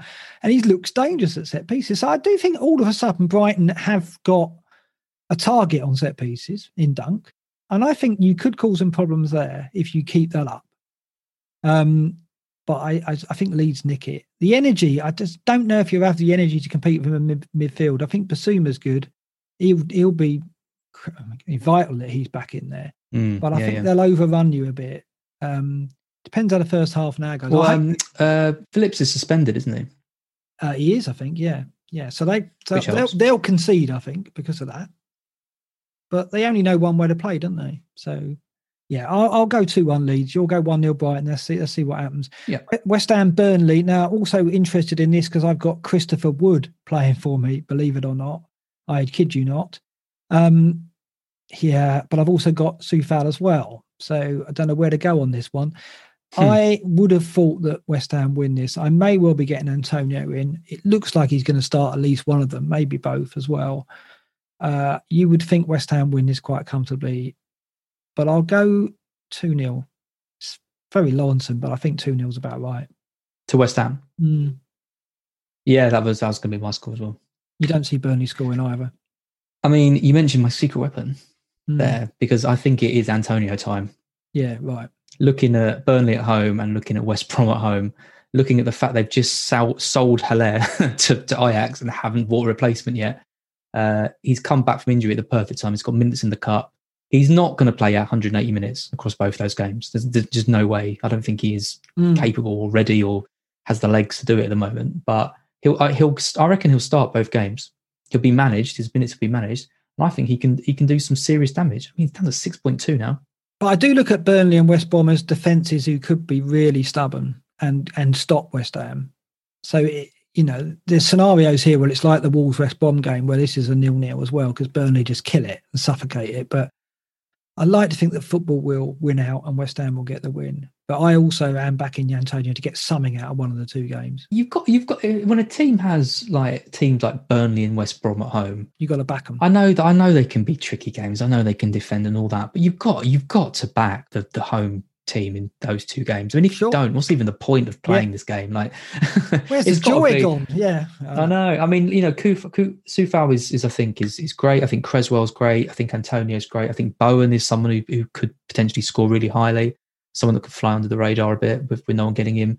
So yeah, I think West Ham have actually got some decent options. Antonio looks a bit of a real differential at this point. And I know what he can do because got his points last year. He's not fully fit yet. He's not fully fit yet, but I think he's got enough to cause some problems. Even a fully fit Antonio can be effective to a degree. A fully fit one, well, could be devastating, and it's a player that we all want to own. Fulham versus Chelsea. Do you think after Fulham's brilliant performance at Spurs, who I've just thought they were fantastic second half, they were, I know. Some of the football they played as well. I mean, fair play to Parker. He's really got them purring a bit with limited resources. Can't believe it. Yeah. Completely. And I look at this and think, well, I think maybe they can nick a goal against Chelsea. So I don't think this is going to be easy. I will have to go Chelsea, but I'm going to go 3-1. Your thoughts on this? 3-1 to Chelsea, not to Fulham. Yeah, 3-1 to Chelsea, yeah. Oh, I don't know. I look at Chelsea and I just think, where are their goals? Where are their goals going to come from? Yeah. I don't know. They're in a rut at the moment, a real rut. They can't get Werner firing. They can't get Havertz playing like he's used to. They've got injuries with James, and he's not quite right. And I mean, Ziyech is back, which I think is big. They need. I mean, I don't think it's any coincidence they're falling off a cliff when he got injured. So I don't know. 1-1 or 2-1 Chelsea. Yeah, they might just take it. I'll go for 2-1 Chelsea. Yeah, but I think I want to change my scoreline to that. I think 3-1's too generous for Chelsea. 2-1 or 1-1 looks a good score. What do you think about Cavallero or Lookman as options? We've talked about them before on the show, but what a combo! I mean, that goal from Cavallero was a fantastic header, wasn't it? I really like Cavallero. Yeah, I mean, to Mitrovic being like the player he is and being so important to Fulham getting up, and the fact he's got Premier League experience and stuff, and he was the talisman, wasn't he? At the start of the season, people were going for Mitrovic because he was like, everything's going to go through him. And for Parker to kind of have the balls to drop him, promote Cavallero in, bring Lookman in, that you can't say that Parker hasn't had his stamp on the team, and it's paying off. And I didn't think he would get this out of them. I thought they were done after a few weeks. So yeah, amazing. It's still hard for me to kind of get my head around them actually being a kind of half decent side. But I think I'd go Cavallero over Lookman. Would you? Lookman, I don't know. he's in that kind of same. They're in this kind of same bracket on there, like Rafinha, and I think Tau can enter into that bracket. Like I said, if he plays up front and keeps Mope out of the team, which he should. So yeah, I like them. It just depends on your team structure. Really, they're a decent kind of enabler, okay. But to have Souček and Lookman kind of takes up quite a lot of midfield spots. All right, we'll come back to that. Leicester, Southampton. A lot of people are talking about Vardy again. Obviously, Southampton have lost Ings. They lost their double game week as well. Leicester do have the double game week against Southampton and Chelsea. I don't see many goals in this. I think Southampton will obviously struggle without Ings again. Adams might be fit, should be fit, but I don't see them scoring. And I think Leicester just nick it in a 1-0. Which makes me think I'm not mad about Vardy as a double game week asset. He'll probably find a way of getting a return. Oh, for sure. I can't see him going crazy in either game. Maddison, he's buzzing a bit. He's definitely got, the bit between his teeth, and he could be a factor that could bring out more from Vardy. But I think both these games look quite tight. I'll go 1-0 Leicester in this one, though. Thoughts on Vardy and Leicester? I'm going to swap it round. I'll go 1-0 Southampton. Are you? You think they're going to nick it? I've been so impressed with Southampton this season. I mean, they have another game like they did last year. They played Spurs, they get battered, and then everything just turns around for them. And they just start, week after week. I mean, the performance against Liverpool was like, Hasenhüttl crying at the end of the match because it was like if Hasenhüttl could like write the perfect game for Southampton, that would be it. It's like all his years of managing them had led to that moment. That's why it was so didn't it? Emotional. Yeah. It was incredible scenes, and I just think they're a really really good team at the moment. And I wouldn't like to play them if anyone. I would back them to give a game to any single team in the league the way they're playing. And Leicester are good, but still not really setting the world alight. They drew. Was it? I can't remember their last game. Is that the one they drew with Palace? Away from the last game they had. God, I can't remember. Leicester are one of the teams that slipped. No, Newcastle away when Maddison scored. Okay, they beat Newcastle before that. Yeah, that's right. Yeah. Before that, they drew with Palace. So, a kind of a narrow win against Newcastle, a draw with Palace, a decent draw against United. Before that, they're doing well and they're climbing up the league. But I think it's a bad time to play Southampton. They haven't played in ages. Yeah. So they'll be rested. But losing Ings again to blow. Yeah, that's true. So for me, I just think Leicester can nick it, but I don't think there's much in it. Yeah, I think it'd be a good game. It's hard to call. Okay, so in the scenario holding on to Son and Kane as differentials against the bench boost, how much do you think they'll get at Sheffield United? We've seen Sheffield United's defensive data. We've seen them improving in that respect. They've got their tails up from the emphatic 1-0 win against Newcastle. Do you think any of that's going to help against Spurs and Son and Kane? You're shaking your head. No, I just think that if you're looking at a game as an anomaly, it's playing Newcastle because there is no way Spurs are going to approach that game like Newcastle did, and I don't think it is a turning point for Sheffield United. They're just not. I just don't think they're good enough, and I think Spurs will just pick them off. If they try and attack, they'll pick them off on the counter. If they sit back, I think they've got the ability to get through with Kane pulling the strings. I don't think it's going to be a massive Spurs win, but I'll go for a 2-0. 2-0 Spurs, comfortable. Yeah, I'm going to go 2-1. I do think they are. I do think they would have enough to stay up had they not be so far behind. I think if they were in the situation, if they had a few more points on the board, if they had 9, 10, 11 points, I think they could get it back. But they haven't. They've got one win. I mean, yeah, it's awful.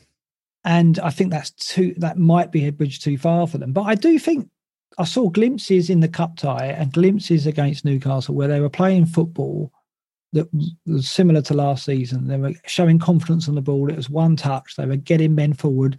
At one point, Bogle came from right back and drifted across the penalty area to the left-hand side. And I was like, oh, hold on. So Wilder's giving him a bit of freedom. So there seemed to be a bit more confidence in what they were doing and cohesion in what they were doing.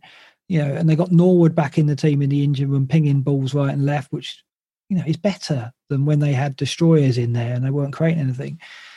They lack a striker. I mean, Brewster just isn't No, I mean, I haven't even got him now, but I'm looking at him. I'm willing him to score, even though I don't have him, just because I don't want Sheffield United to waste 20 million quid on him. I want them to get something out of him, but I don't know if Wilder can. And I think that in the end will be the downfall. They just can't score enough goals.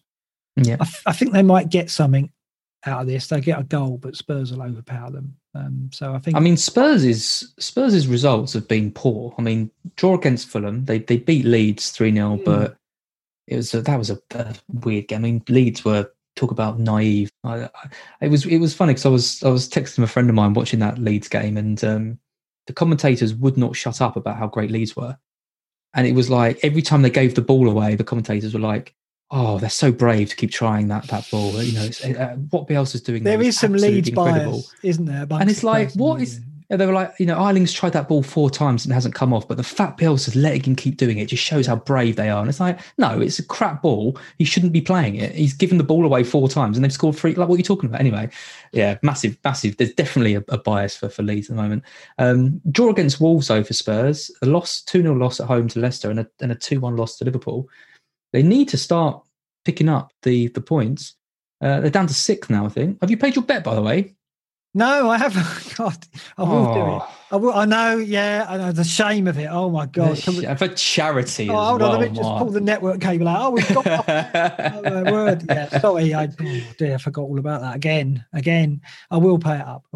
Down to 6th though, from where they were. You know, I know they had a tough run and things, but yeah. They were title contenders, weren't they? They were. You know, everyone was saying this is the year. Mourinho's there, second season. He's going to really get them going, but I never felt that he could, and now they're 6th and they're fighting for Champions League place rather than the Premier League. So you think they'll win, but it'll be a fight? That's what I think as well. Yeah. I don't think they'll bowl them over by any means. But I think if you're holding Son and Kane, you should get something out of this game, but don't expect double figures necessarily. Liverpool, Man United, we've spoken about already. I've said there's a possibility this is a 0-0 and a cagey affair. I want to back Liverpool to come out and attack United and make a point of this. So I'm going to do that. And I'm going to say 3-0 Liverpool. Wow. That is bold. Yeah. I'm going to go, they're going to just put it on them in the first all half. The doubt 3-0 at half-time. Put United back where they belong. That's what I'm going to go with. No, I think they could. But it's more likely it's going to be a 0-0 or maybe United nick it. But I think I want to go with a Liverpool win. I would love that. Thank you. That's given me renewed hope in my season. If they win that game 3-0 and I get a couple of assists from Trent and Robertson and going into the Burnley at home match, that's like... Well, I just think they've had time to think about this. And I think actually United going top might actually give Liverpool the impetus they need. Because it's kind of like, okay, you've gone top. You think you're Billy Big Potatoes. Let's see, right? We've got something to prove. Take that. I've got a feeling that could happen. So I'm going to go with that because it's a nice theory, but we'll see. Go on. What do you think? I think I'm going to do an even more crazy prediction. I'm going to predict the whole match. Liverpool are going to get an early goal, really early goal. Yeah. United are going to attack, not find a way through. 1-0 Liverpool. Do you? All right. They're going to defend the lead throughout the whole game. Because United will be naive right at the start and they'll think, right, we're going to really push them and stuff. And Liverpool just catch them on the counter and then they'll be like, oh no. And then it'll be a really, really boring game for 85 minutes when Liverpool defend. That's my prediction. Presumably you think Salah's going to get that, right? Okay. No, Trent free kick. That's good for both of us. You can't deny that. Yeah, I'll take that. City, Palace. I mean, Palace have got the ability to turn up and frustrate City and they wouldn't be the first team to do it. West Brom have done it. Brighton nearly did it. So I think, when you talk about your doubts about De Bruyne, I guess it's on the basis that these games against Palace and Villa, the 2 games they got, might not be easy. And they're certainly not. The Villa one certainly isn't. And Palace have gone and got a point at Arsenal, who are in form. And, they've done well at Old Trafford before. They've got victories there. They've done well at Anfield. They've got victories there in past seasons. So they've got it in them to cause problems for City, I think. I think City win it, but it could be another 1-0. So I'm going to go with that. 1-0 City. Yeah, I don't think I could argue that. Maybe I'll give them an extra one. 2-0. 2-0 City. I don't think Palace can hurt them. I think, they've got Zaha and Eze, but I think they're going to be managed by Stones and Diaz, given the form they've got. I can't see Palace scoring. It's just how many City get. I don't know. I don't think they're going to go crazy. So yeah, 2-0. Okay. And I think De Bruyne to be benched in one of the doubles. Not sure which one. Right, maybe this one. We're going to go to those in a minute. Yeah, well, it would be this one rather than Villa, I think. Arsenal Newcastle. Steve Bruce turns up with a 9-1-1. Surely, well, not a 9-1-1. He can't do that. It's impossible. But he'll turn up with men behind the ball. Basically, is what I'm saying. Yeah, I mean they lost there in the cup. They actually put on a decent performance in the cup for a long period, so they'll take some, positivity from that. Arsenal should win, but they didn't beat Palace tonight, so they struggled there. Again, it's a tight one. I think Newcastle can get a draw here. I'm going to go 1-1. I think what I won't be doing. Watching that match. No. is there any garden centres open at 8 o'clock on a Monday night? I hope so. I'm going to be Googling that to see if I can find one open. I've got to get some more conifers. That's what I'll be doing. Yeah, you're right. It's not one to watch, is it?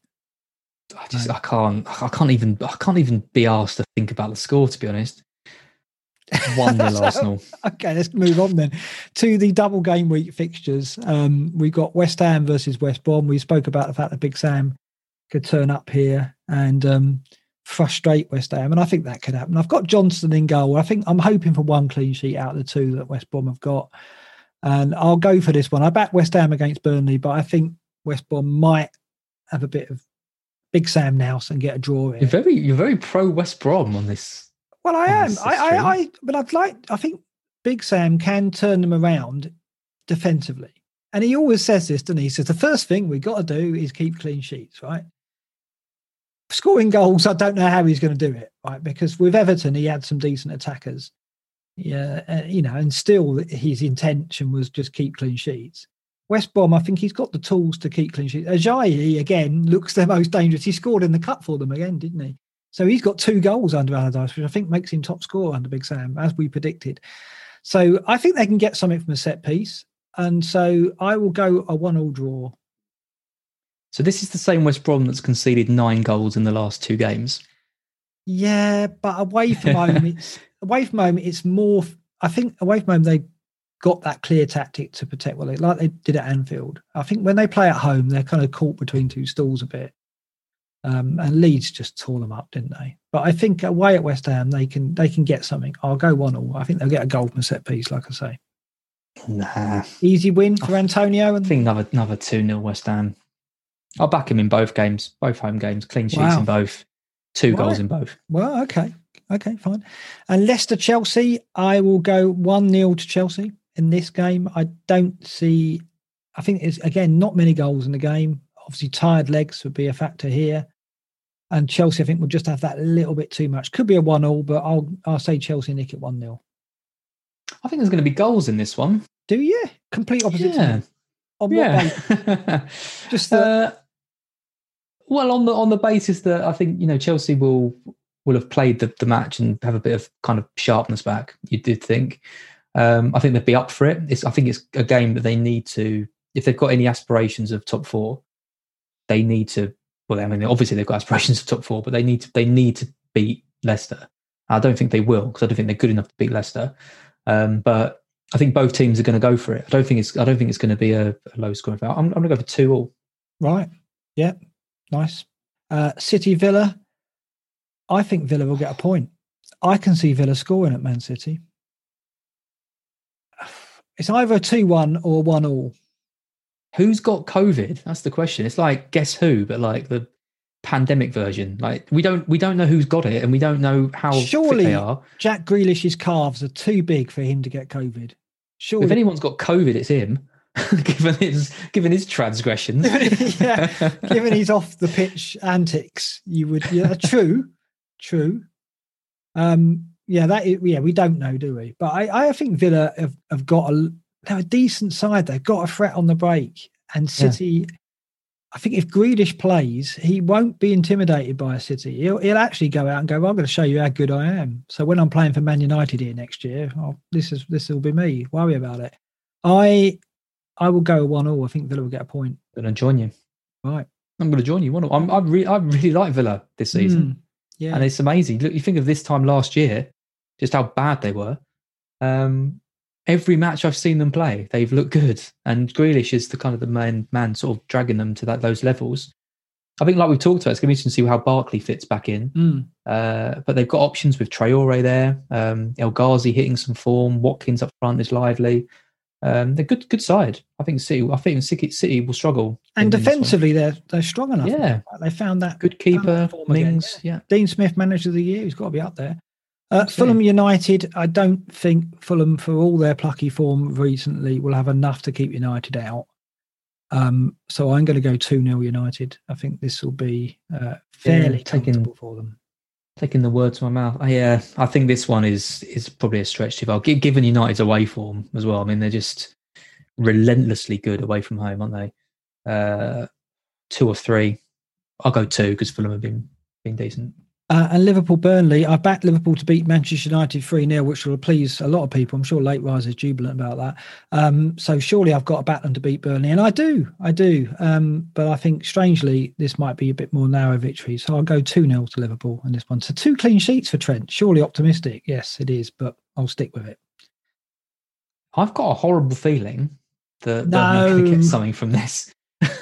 Will it be a Nick Pope super show? It's one of those ones where, like, how many games do you have where you start to think there is a bit of a problem here? I mean, West Brom, Newcastle and Southampton, they had a game plan against Liverpool and it was frustrate, sit back, defend deep. And in all 3 games, it's paid off massively. And Burnley are the kings of it.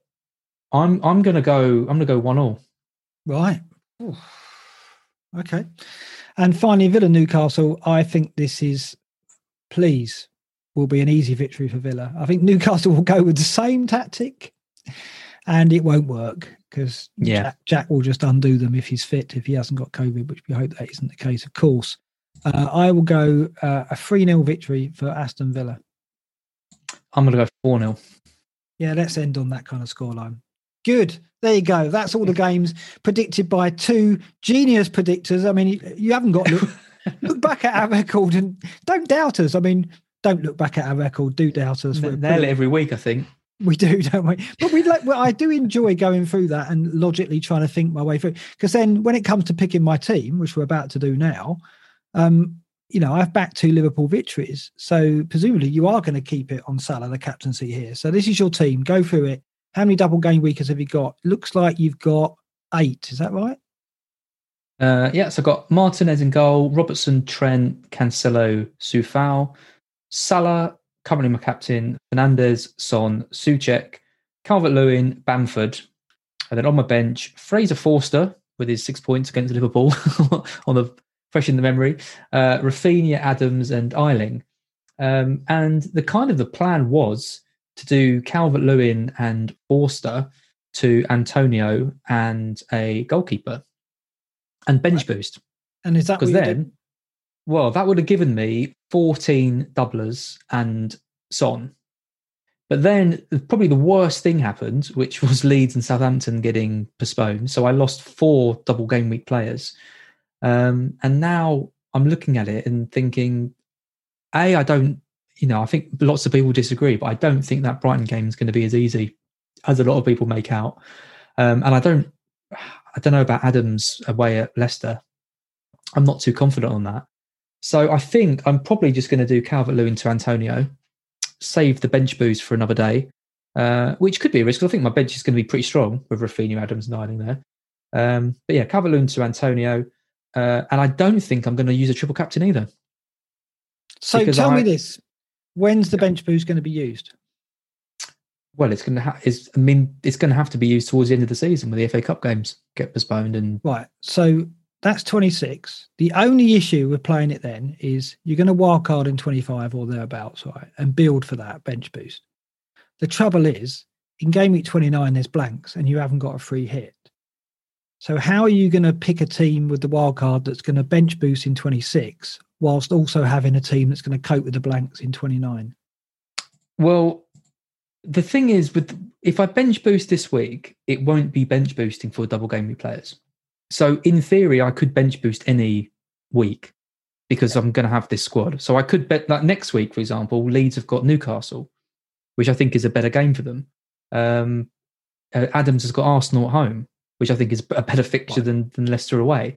And I wouldn't have to take a hit because I could do Calvert-Lewin to Antonio and Forster to my goalkeeper next week. So I could, in theory, just do it next week. Right. The question marks around, in whenever it is 8 weeks, 9 weeks time, it's impossible to answer. I mean, it feels good to have chips in your pocket because we don't know what games are going to get rescheduled for when. We don't know when the postponements are going to be. We could get an absolutely incredible double game week coming up in a few weeks, which no one's anticipating, and suddenly it gets slammed on us. I agree with the triple captain. That will be the case. I think we'll get a rogue double game with the triple captain. Suddenly go, it's Kane, 2 home fixtures. I just think the bench boost is so difficult to predict when you can use it again. But you're right, you can play it in any game week. You're right, because if you're only going to do single game weekers, you're absolutely right. The only issue for me is changing the goalkeeper. You don't often want to make goalkeeper transfers. Yeah, well, exactly. Particularly when it's your bench goalkeeper. Yeah, I know. Yeah. Well, the other issue as well is, let's not forget, we are at peak COVID. I mean, look at all the postponements and FA Cup games, all that kind of chaos going on.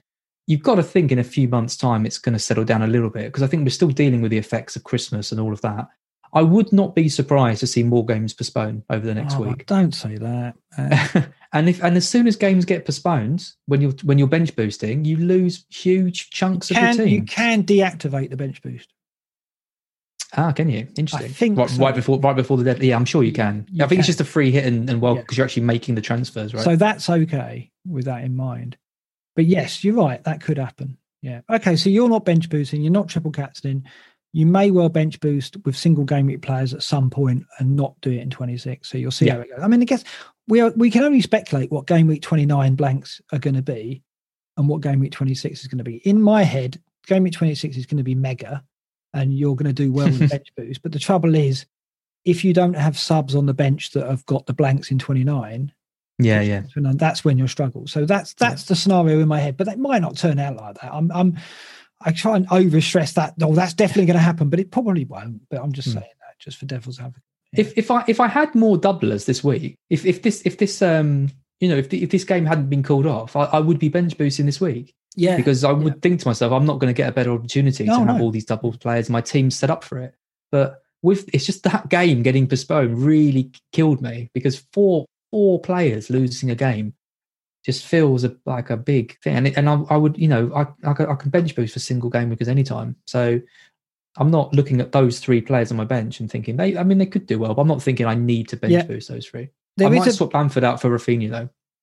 Yeah. Okay. In your 11, there is really okay. That's interesting. Why would you do that? You just fancy Rafinha?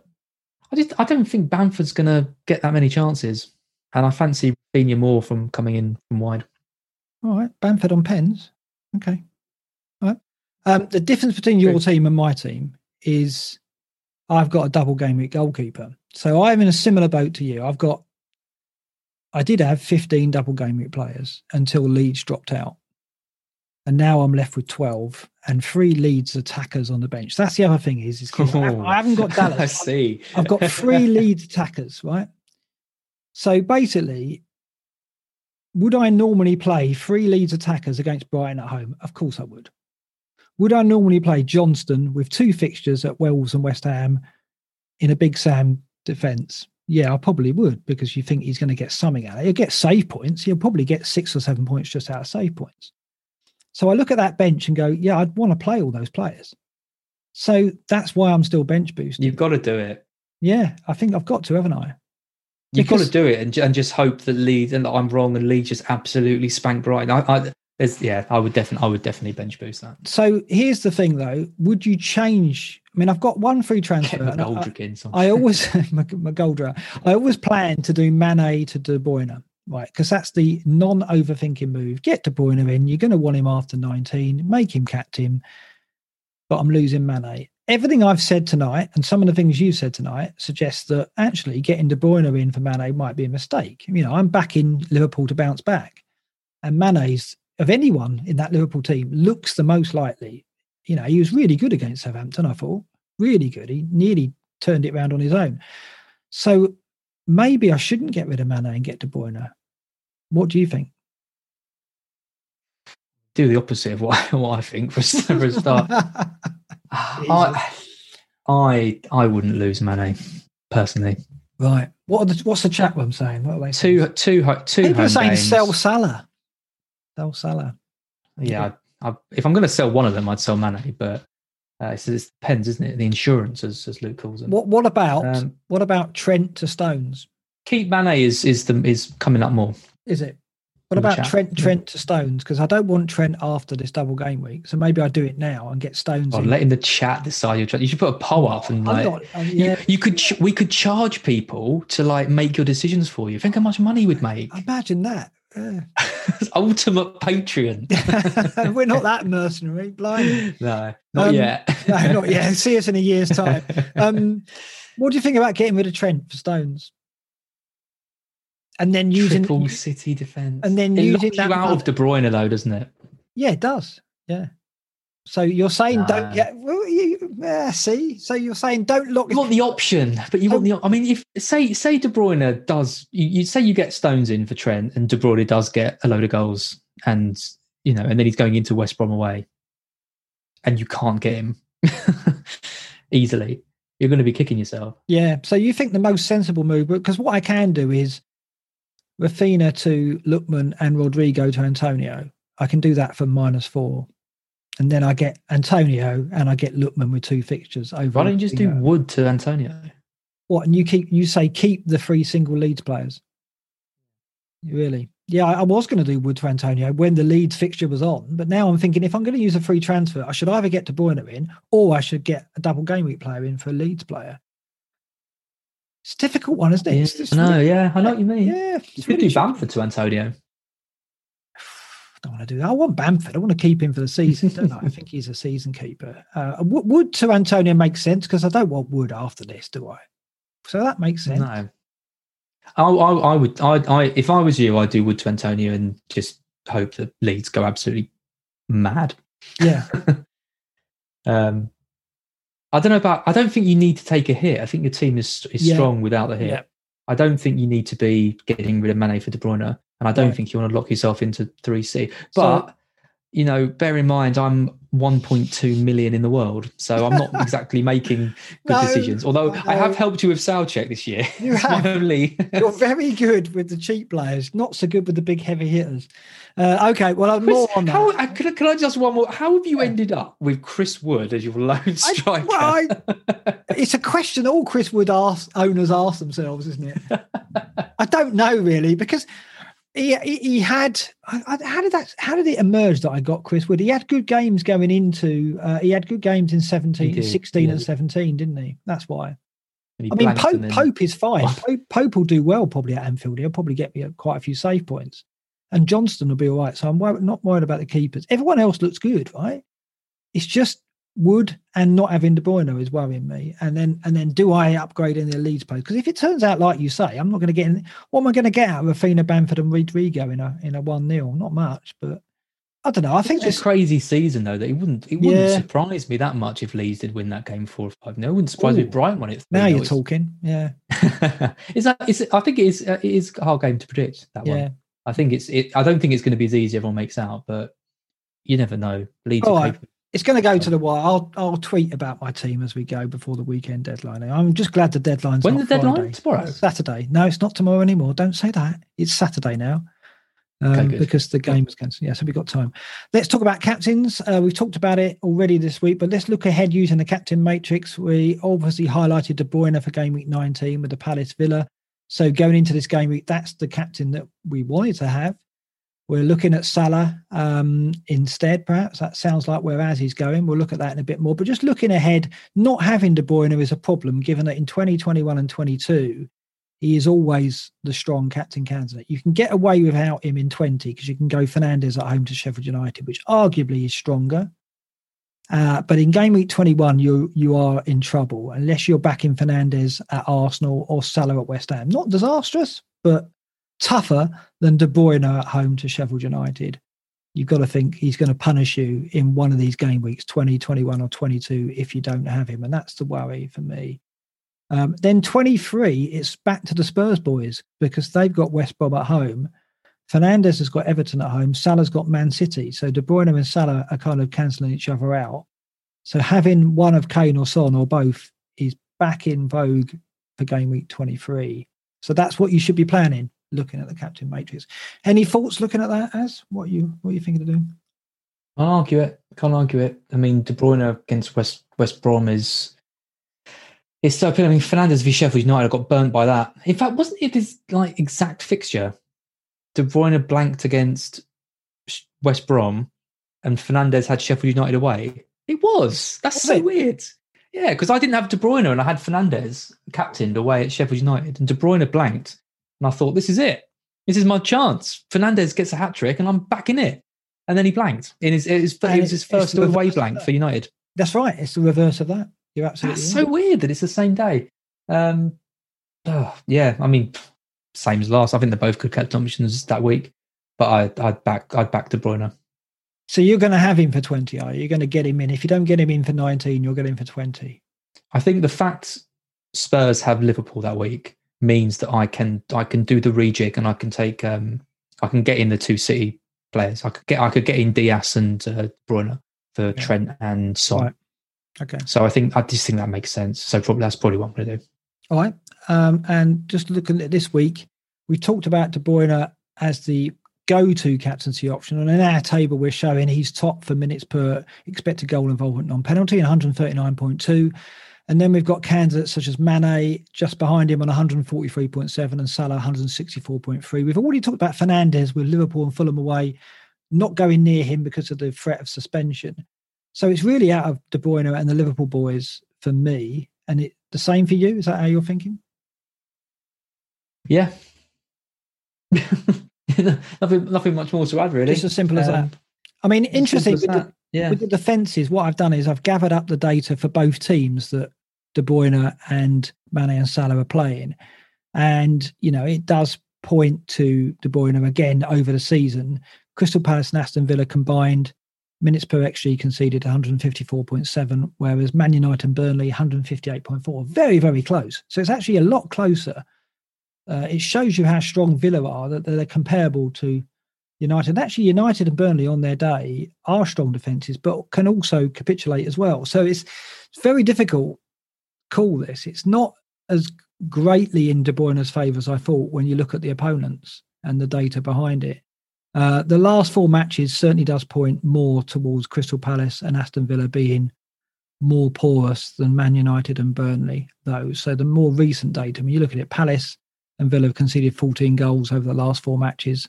United and Burnley only 6 combined. But of course, that 14 goals, 7 of them were at the hands of Liverpool. So is that an outlier? So very tricky. It still, to me, looks to be De Bruyne. And part of me thinks if I don't get De Bruyne in, I'm overthinking and making a mistake again. But it's not as clear. Chris Wood leading the line. Chris Wood leading the line. Yeah, I know what you mean. It is the kind of thing that you'll be looking back and we're black box it and we'll be like, well, obviously we should have got De Bruyne in for a double game week against Palace and Villa. But yeah, I mean, the two you haven't got on the list. Well, not the two. The one you haven't got on the list is Vardy, who I know you're not a massive fan of, and it never kind of enters into your thoughts for it. But no, he is the kind of player who could do well in these weeks if he plays both. I mean, his minutes are being managed a bit more.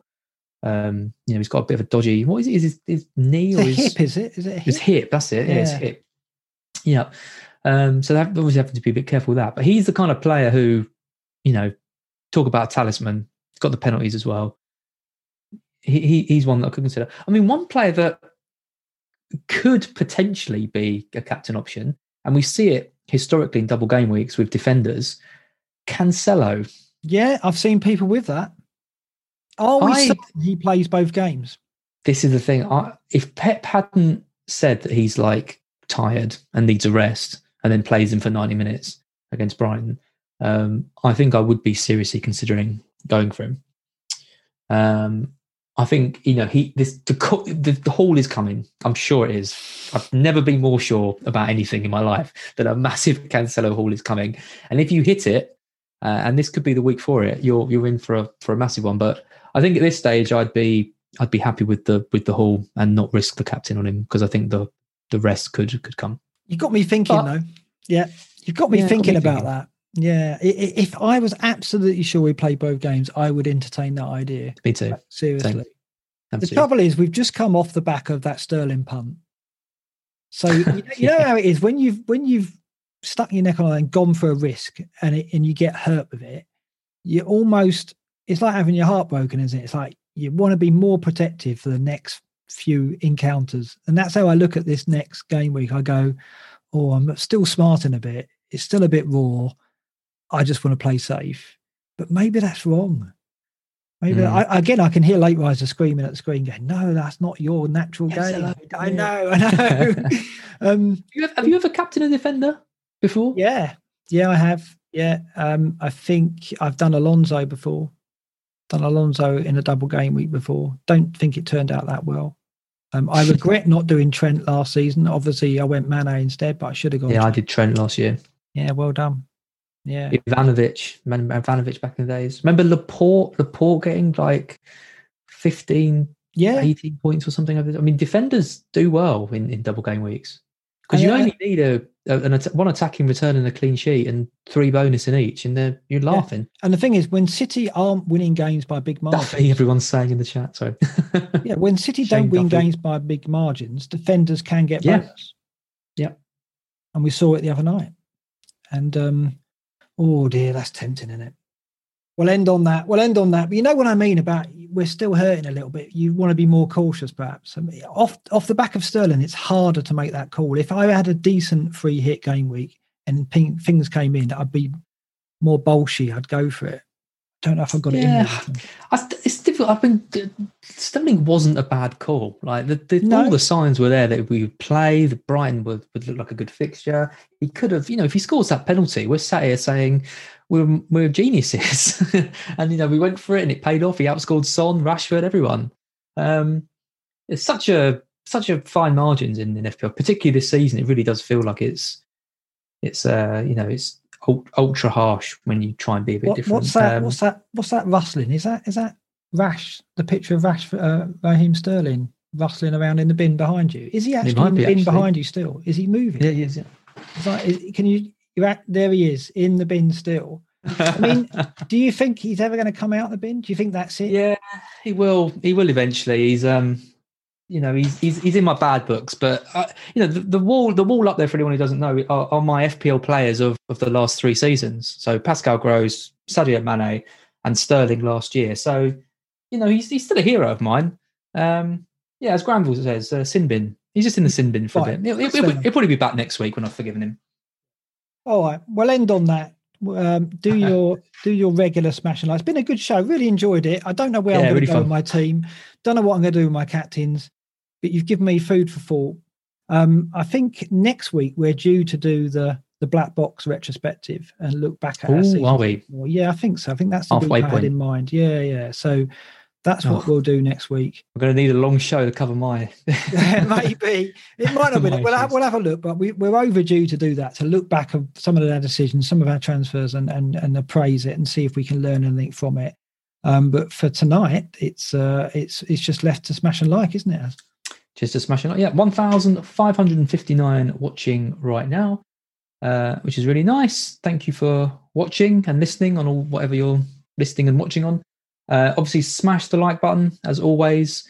Make sure you're subscribed so you can get any of we did a free hit stream on Monday night with Luke, which you wouldn't kind of get notified about unless you subscribed, so it's worth doing. But yeah, thanks for supporting us, and we will see you next week. We will indeed, and hopefully we'll do more of those impromptu streams because we enjoy them, so please do sub to get alerts on those, and we'll see you. Don't know what day it'll be, but it'll be probably next Wednesday. Yeah, whenever. At 9 as usual. It's a good night for me. Good night, everyone.